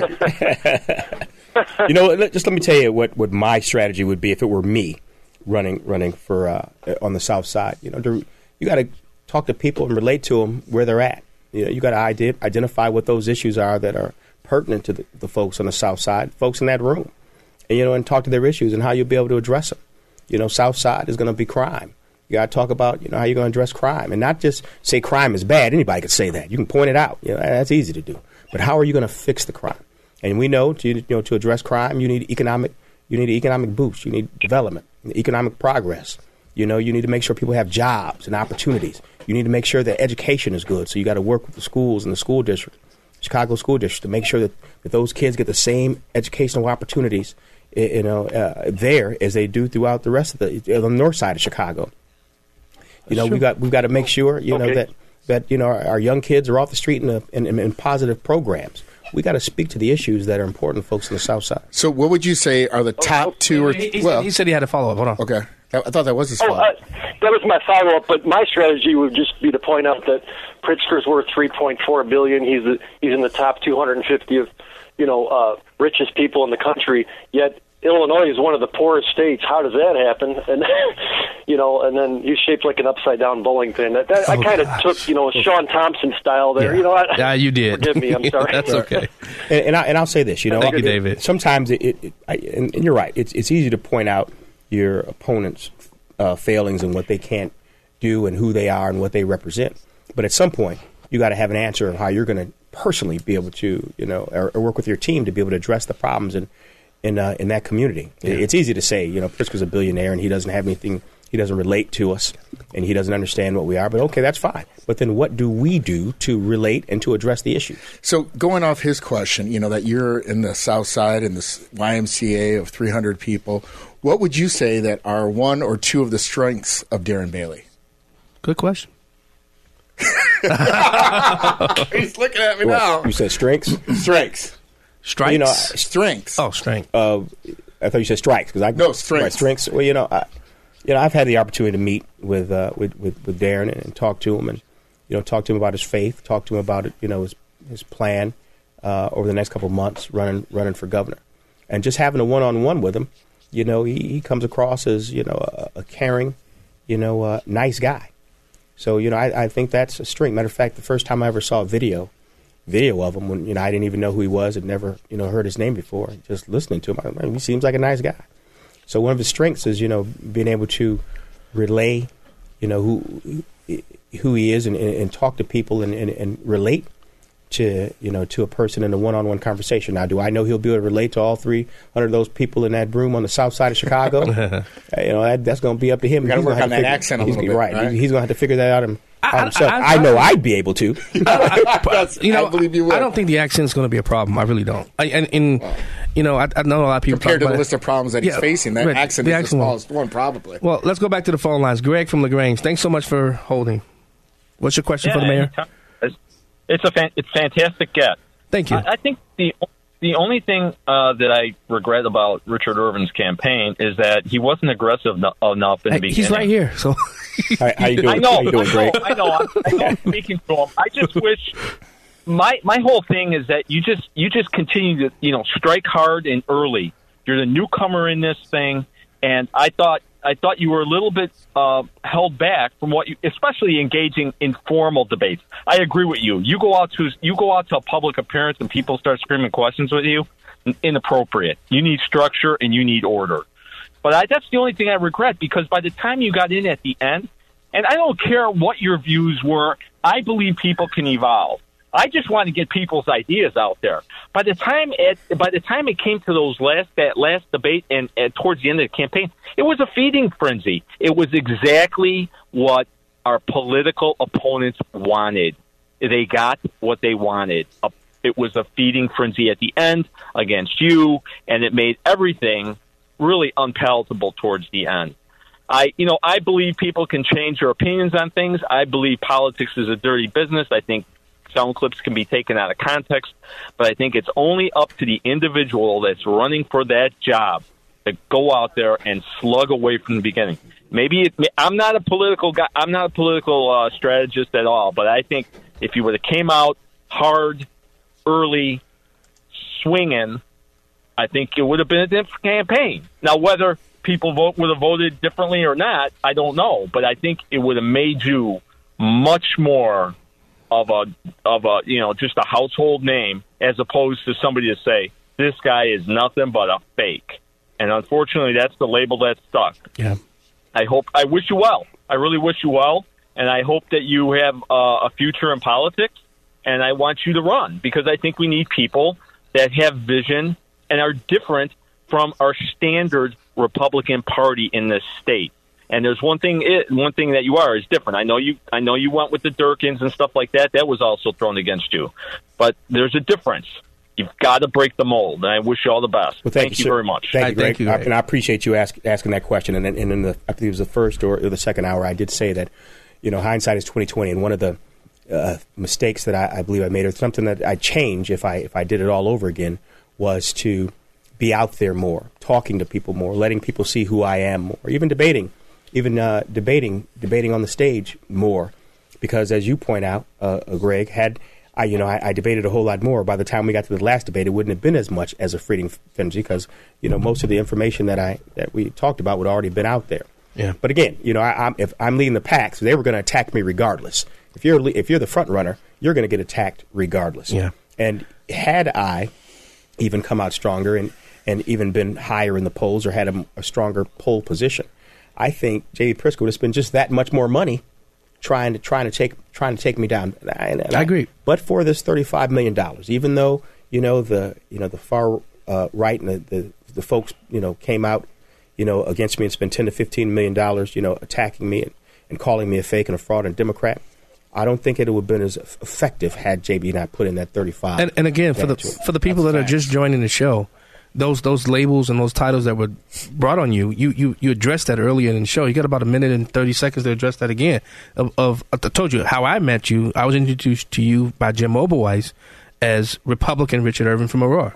Absolutely, man. Yeah, that was back in 2007. I've been a well-known Republican candidate in Aurora since I first ran for mayor in 2005. And as I said, my great-grandfather was born a slave. Yeah. He came to the state of Illinois, to be in the land of Lincoln. He was a Lincoln Republican. His son, my grandfather, was a Republican. He's the one that taught me you give a man a fish, he eats for a day. You teach him to fish, he eats for a lifetime. I've got Republican principles and values. I was a Republican committeeman, first appointed by my fellow Republicans, then elected later by my Republicans. My background is Republican. Matter of fact, most of the people that were calling me a Democrat had known me as a Republican and had said out of their own mouths that they knew me as a Republican. Though, in the last 10 years, you haven't been a Republican precinct committeeman because you've been voting in Democratic primaries, and you can't vote in Democratic primaries and be a Republican precinct committeeman. Now, you might have been, 11 years ago or so, or 10 years ago or so, but that's not been the last track record. Well, that's because I've been in local politics for the last 10 years as an alderman, as mayor,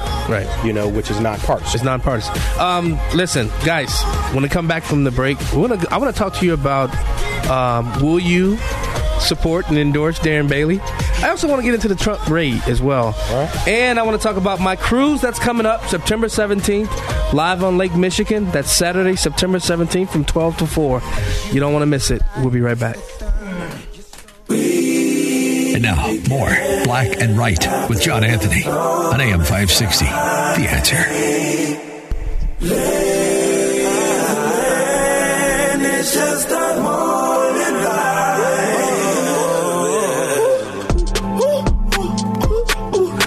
Switch your attitude. Go ahead, level up yourself. This that different latitude. I don't care what nobody say. Yay, that dude. Welcome back. Black and Right Radio on AM 560, The Answer. I'm your host, John Anthony, live in studio with the mayor of Aurora, Richard Irvin, former gubernatorial candidate for the state of Illinois for the Republican Party, the troublemaker himself, Aaron Delmar, former lieutenant governor candidate with the Gary Rabine for governor campaign. Before I know you got a question. Before that happens, I want to let everybody know that the boat cruise. That's right. That's where I'm headed. Live on Lake Michigan with Black and Right. It's going to be held on September 17th. From 12 to 4, tickets are live and on sale. If you go to my Facebook page, you go to 560theanswer.com. You can purchase tickets. Tickets are $56 per person. So please, we can put 120 people on that boat. Let's sell it out. I need sponsors. So if you want to sponsor the show that day, Aaron, Mayor. So I want to officially announce that I'm in for 10 tickets. Okay. Minimum. I'm in for a minimum of 10 tickets. We're going to rock that out. I'm going to try to get you 20, but I'm in for 10. I appreciate that. Now, you had a question? So, all right, here's my question, and it's not a gotcha question, but this is something I've always wanted to ask Mayor Irvin. There's no question that you're qualified for the position of running governor from a logistics policy standpoint, the criteria that you had. Sir. But as you know, more than anyone here, there were 6 candidates that were running for governor at all different price points, right? And what I mean as far as being able to fundraise and campaign from start to finish, right? Would you have run for governor of Illinois? Good question. If there wasn't $55 million sitting in the piggy bank knowing that you're going to have it? Because like Paul Schiff didn't have that. We didn't have that. A lot of other guys who ran for governor. You had it. You just didn't throw it in there. Right. You know what I mean? Big money. You know what I mean? That, my ex-wife's listening to this, okay? Come on. No, so, that running, right? I mean, because it takes a lot of guts to run. Yeah. But it's a little bit easier when you're like, well, look, dude, I got 55 million bullets to shoot. Right. That's the question number one. And the backup question is, do you think when you first came out in the awesome video, Ben-Hur video, talking about the announcement of Richard Irvin, his campaign, you also then released a list of like 75 state leaders across the board, right? And I talked to a couple of those leaders, right? And John Anthony was one of them or whatever. Broke my heart. But okay, state leaders coming out. Do you think that they organically would have been behind it if they didn't see the $55 million worth of bullets that were behind you? And I think I can answer that a number of ways. The reality is, as you pointed out, it wasn't simply the money. I was qualified based on my background, based on my experience, whether it be being a prosecutor, whether it be alderman, mayor. Incredibly educated, no question. Exactly right. I'll stipulate to that. But let's be real. The reality is there is a billionaire sitting in office that we had to, that all of us as Republicans had to, at some point, meet face to face. It would be a fool's errand to try to beat a guy that has unlimited funds without the support of folks that are going to bring high dollars to the table. So without that money, how would you get your message out? How would you get your face out? How would you get, your ideas? How would people know who you are? Unless I had 2 years, like some of my opponents to ride throughout the state, which I did. Build a base. Exactly right. So I came in this thing with, not much more than 6 months. Matter of fact, I announced on Dr. King's birthday. And the election was June 28th. So 6 months. 6 months of this. So no, without that back, without the money to get the message out and to show people who I was and that I was qualified and I had this background, I think it would have been a fool's errand. And what about the support? I mean, you got, and there's a lot of these guys in the, in the establishment, right, that are fleeing. And they fled, 2 weeks before the election was over, and they're freaking out now going into the general election. And I think the support came with my background and who I was as a person and how that would match up against J.B. Pritzker. Take the money aside, just background and who would be able to debate with him about what we need to do on the south side of Chicago in the hood, having grown up in low-income housing myself. Who would debate with him on what we need to do with crime, having been a prosecutor and working with the police department myself? Who would debate with him on what we need to do with education, having improved the educational circumstance, economic development, same way. So they looked at me as a candidate with a background, given the opportunity that head to head that I would be able, I'd have an answer to pretty much all of his questions, and all he'd have was I'm a billionaire. Yeah, right. And Mayor, I want to get your take on. Speaking of, you mentioned you being a former prosecutor. As you know, the Trump Mar-a-Lago was raided by the FBI. Mm-hmm. Same guy that's been, the FBI's just been all over him since even before he ran for office. He said, he made the comment, they spied him on campaign. Everybody saying, oh, you're wrong. Come to find out he was right. Now, when you look at the act of raiding a former president's home, no matter how, who's listening, no matter how you feel about President Trump, how dangerous of a precedent is this for future presidents? And even Barack Obama, who now holds 30 million documents that he said he was going to digitize years ago, and he still yet has done that. What precedent does this set for future presidents? Well, let me say this as a person who was a criminal attorney for close to 20 years, prosecutor and defense attorney.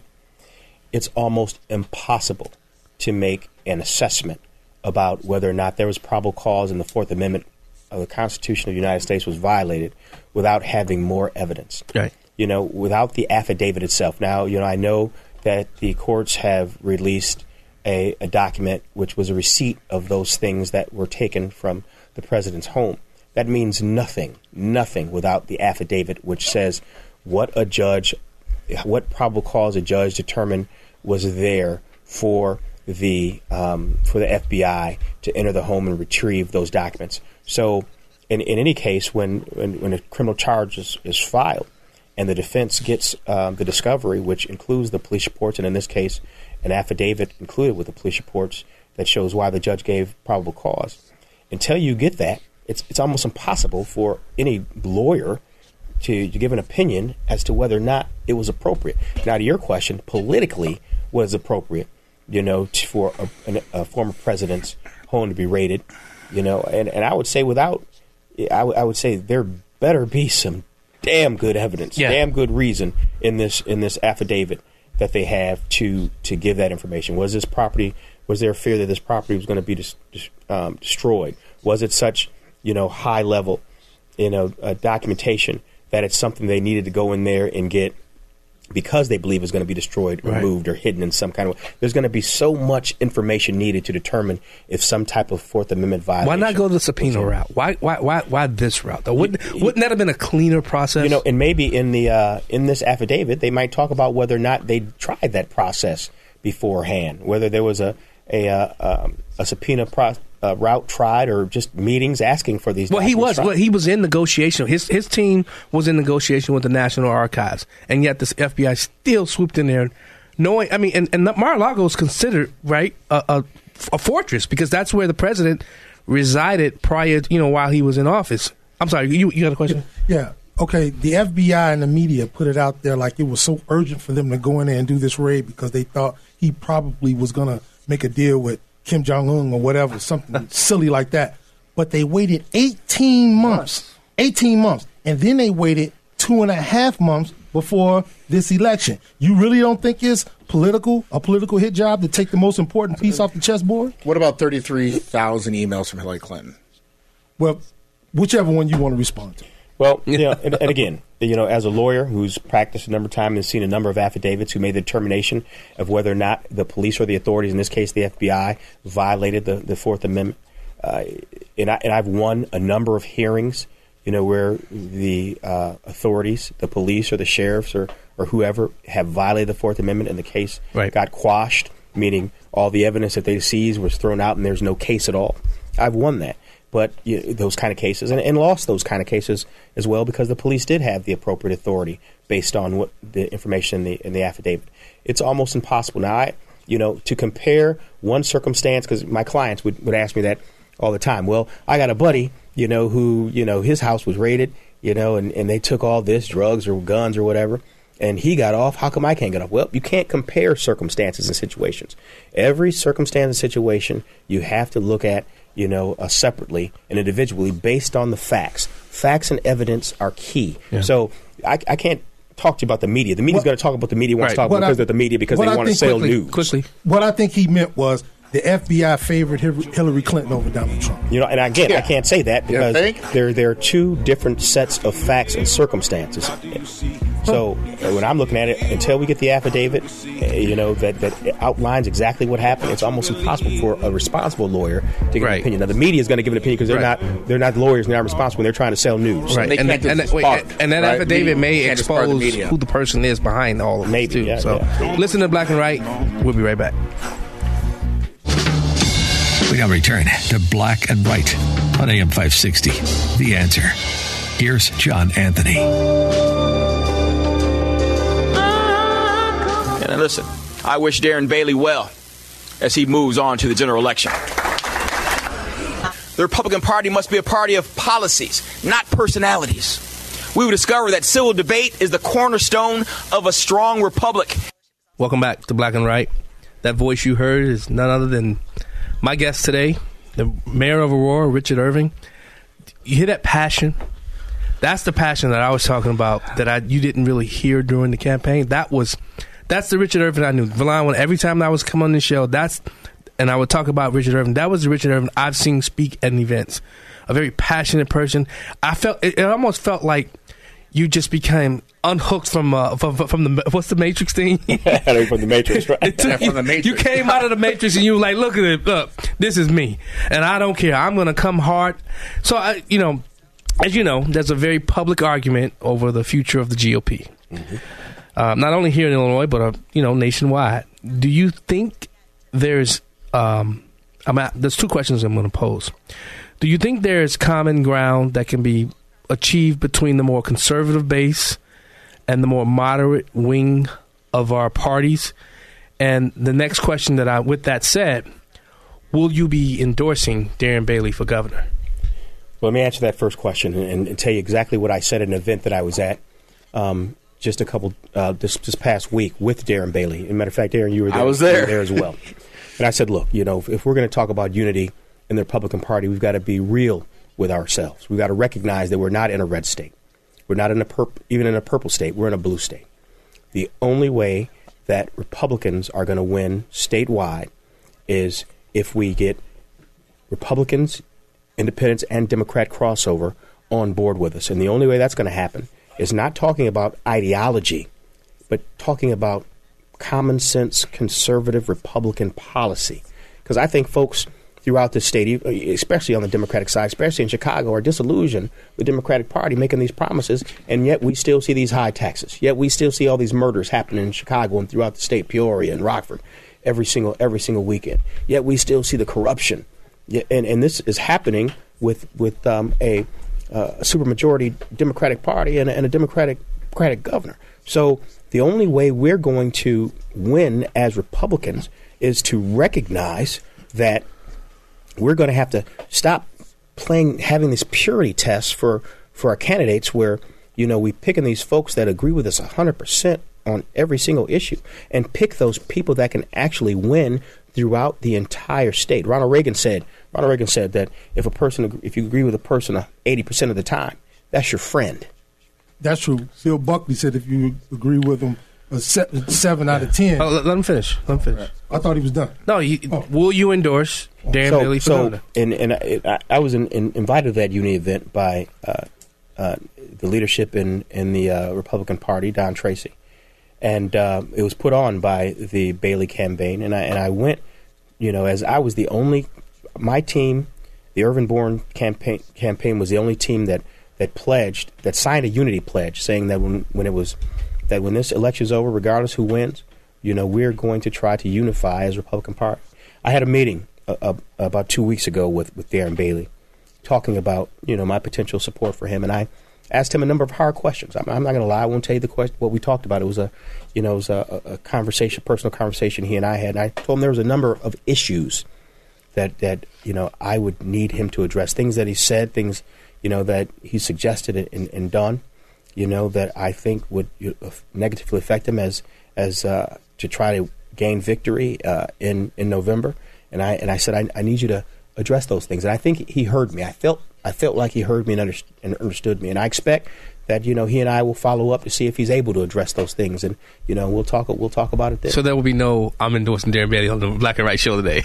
No, I didn't say that. We plan on talking again to see if we can address those issues. Okay, I want to go back to what you said. Yes, sir. Right before the endorsement of Darren Bailey. I would be remiss if I didn't ask this question. And let me just say this. Let me say this thing, but before you ask that question, brother, let us be clear. Mm-hmm. I am not voting for JB. I'm a Republican. No. I'm voting for Republicans. I'm not voting for JB. No, nothing like that. Right. But that's like Ted Cruz saying that he's getting, vote your conscience. I'm not going to endorse Trump at the 2016 convention because I was there, but he's not. And again, I'm not going to push you on the same subject. But if you say that you're not going to vote for JB, the only other person is going to be Darren Bailey. I'm voting for Republicans, bro. Okay. The Libertarian. Okay. I hear you when you talk about policy. Yes, sir. And I heard you when you talked about Ronald Reagan. Yes, sir. And when I started to talk about Bill Buckley, when he says, if you agree 7 out of 10, you're Republican enough. Yes.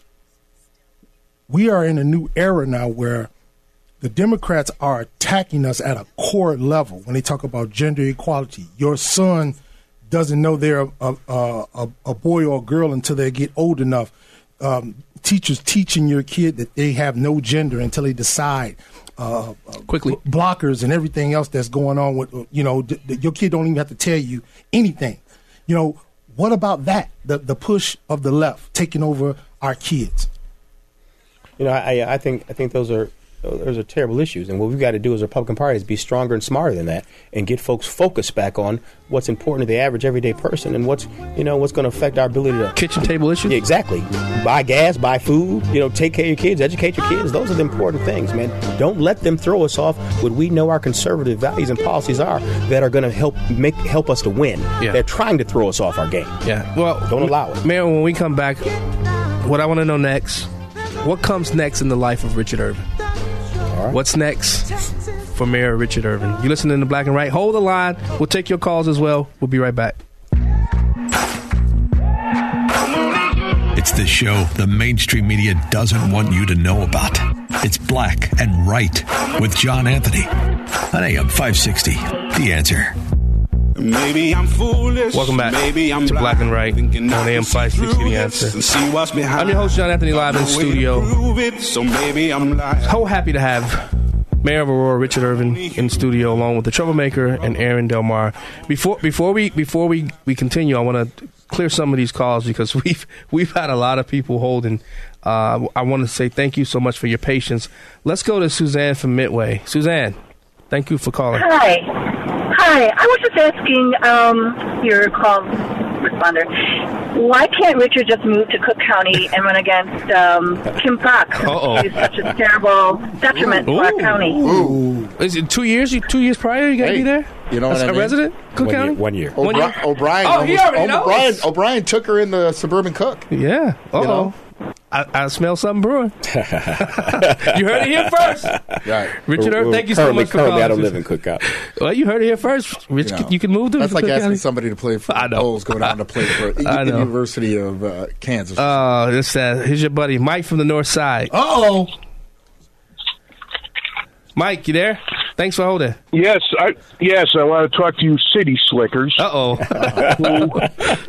Who were real brave after I hung up, criticized me, your male call taker last week, made fun of what I said, and he said that I shouldn't like guys like Mitch McConnell because he's the status quo.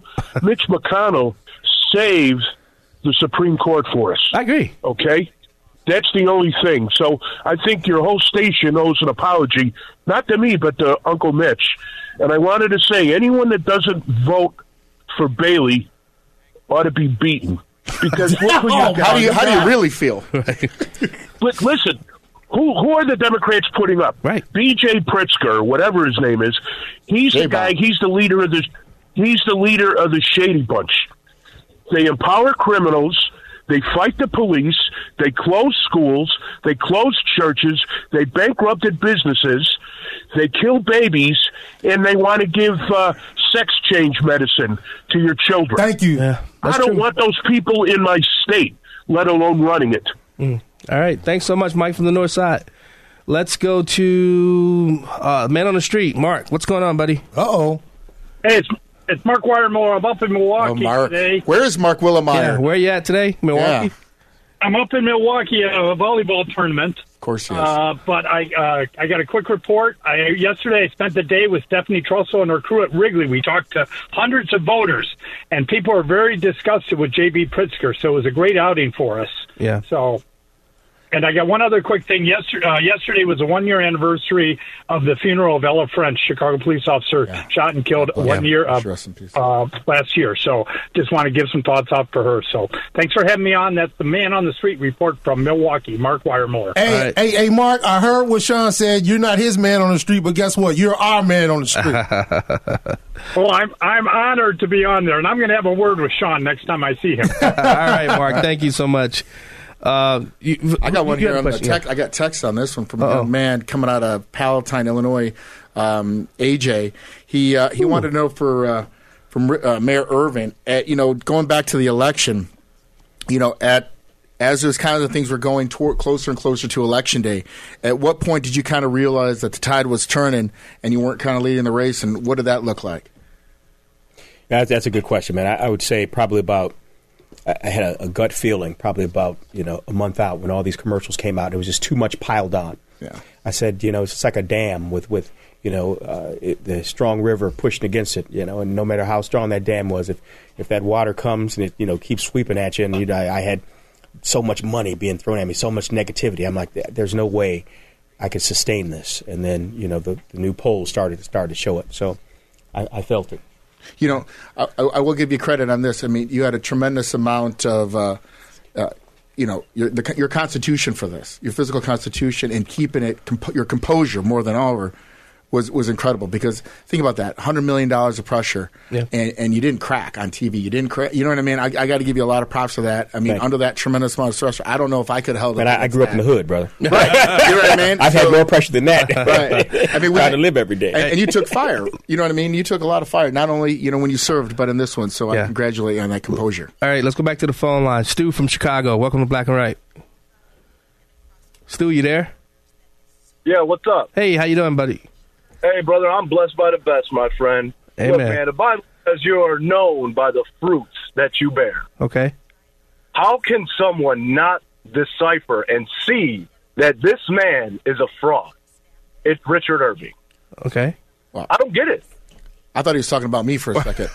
No, sir. Well, explain. Well, I think he's been. Hey, look, wait, hold on, wait, Stu, hold on. Okay, go ahead. Now, he's been kind enough to come on, and he's taken every question. I think he tried to explain why he's not a fraud. Were you listening to the show from the beginning? Well, not from the beginning. I was jumping in and out of my car. Yeah, here's what I would do. Here's what I do if you go to 560 Answer, download the podcast, and listen to the show, and then call back next week if you still feel that same way about him. Real quick. Yeah, I everything I needed to hear about on the show, on the radio and everything, and listen to his campaign and all this other stuff. This man called J.B. Pritzker a good person. Okay. J.B. Pritzker, the good Lord has blessed me with 3 beautiful little girls, 13 years old. These girls can get an abortion without me knowing? Yeah. I got a problem. I think he was against that. I know that for a fact. He actually said that. Against parental notification all the time. 1,000 times I've heard the man say it. I understand it's your show, sir. I understand it's your show. No. I'm listening, Stu. Okay. I'm listening, Stu. That man says that J.B. Pritzker is a good person, and J.B. Pritzker is allowing little kids to be taught that boys can be girls. Yeah. Hurry up. You're We got to go to known by break. the Hurry up. fruit of your labor, my friend. Thank you so much. Hey, Stu, thanks so much for listening. Jesus Christ is the only way through salvation. Amen. I believe Know that. All right, call back again, Stu. You listening to Black? I want you to address that when we get back, man. Oh, sure. We'll be right back. Let's get it to him, baby girl. Hey. That's right. Black and Right continues on AM 560. Once again, here's John Anthony. Welcome back to Black and Right. I want to get right into it because I don't want to waste time because this is our last segment. So, Mayor, there's a couple questions I have, right? Yeah. I want to know. I want you to address what if you want to. You don't have to. What Stu had to say. I want to know what's next in the life of Richard Irvin and what's going to happen with that nice little nest egg that you got in there. What are you going to do with that? You're going to support candidates? You're going to make a PAC or what? Ooh, that's 3. Well, let me just say, as far as was it Stu? Yeah. That had that question. He said I was a fraud. Well, clearly, as he said, he was getting it out of the car. He hadn't been listening to the whole show because I think I addressed that. As mayor of the second largest city in the state, often I have events and things going on in the city of Aurora, and the governor would come to those. Before Pritzker, Rauner would come to Aurora. I wouldn't go to them; they'd come to me. Rauner came to Aurora whenever I had things going on, whether it was putting on events to get folks vaccinated that wanted to get vaccinated, whether it was working to expand our IT network in the city of Aurora, our fiber optic network. He wanted to come be involved in that. And he came to be involved in a number of things we had going on. And when I'd step on the stage and introduce him, I'd introduce him as the governor. Now, do I agree with his policy? Absolutely not. Otherwise, I wouldn't have ran against him. Right. But does that mean I can't treat him civilly? Like the governor, like the position he holds? The reality is we've got to work with these people that are in office, even if we don't agree with their policy. But when we have the opportunity, if we don't like their policy, we should remove them from office, which is what I tried to do. I don't like J.B. Pritzker's policy and his background and what he stands for. But I'm going to treat him with respect as the governor. Absolutely. Why don't you tell people also wait, hold on. his position on that? Wait, time out. There was he had a question. There were 2 questions. There were 2 questions. Wait, time out. There were 2 questions. There were two other questions. Yeah, he said what's next in the life of Richard Irvin and that nest egg. What's next in the life of Richard Irvin? Well, I got 2.5 years left on my term. On my term as mayor, and what I'm planning on doing over the next 2.5 years is continuing to paint Aurora fantastic. We've got some large projects. Hundreds of multi-million-dollar projects coming through that are going to change the face of Aurora for generations. Things that haven't happened in Aurora for over 60, 70 years. We're going to change it. And, I'm excited about what we're doing in the city, and I'm looking forward to building Aurora so strong that it'll never, ever fall again. And there'll never be a question of who we are and where we stand in the state of Illinois and in our position as the second largest city.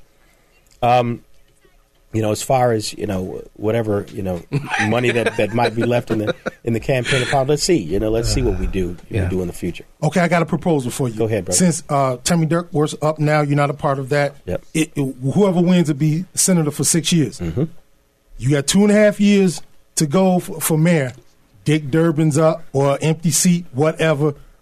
Run again. Will you think about running for that seat as senator? I shouldn't pose it as a question. Wait, really quickly because I want to get Mitchell in at the end. Go. Yes, sir. Look, as I said, for the next 2.5 years, I want to focus on doing a good job as mayor. But I appreciate you saying, man. All right, let's go to Mitchell real quick. Mitchell, Daddy-O, really quickly, you got 40 seconds. Okay, first of all, the FBI, when they were under COINTELPRO, which was started in 1956, it gives them what I call unlimited ability to do whatever they want. Okay, they got nothing on January 6th. They tried to tell you that Russia had something to do with the election, which was false. It was all about Hillary Clinton, okay, who did that. And by the way, when it comes to manufacturing consent, the Democratic and the radical Democrats do the best job of doing this.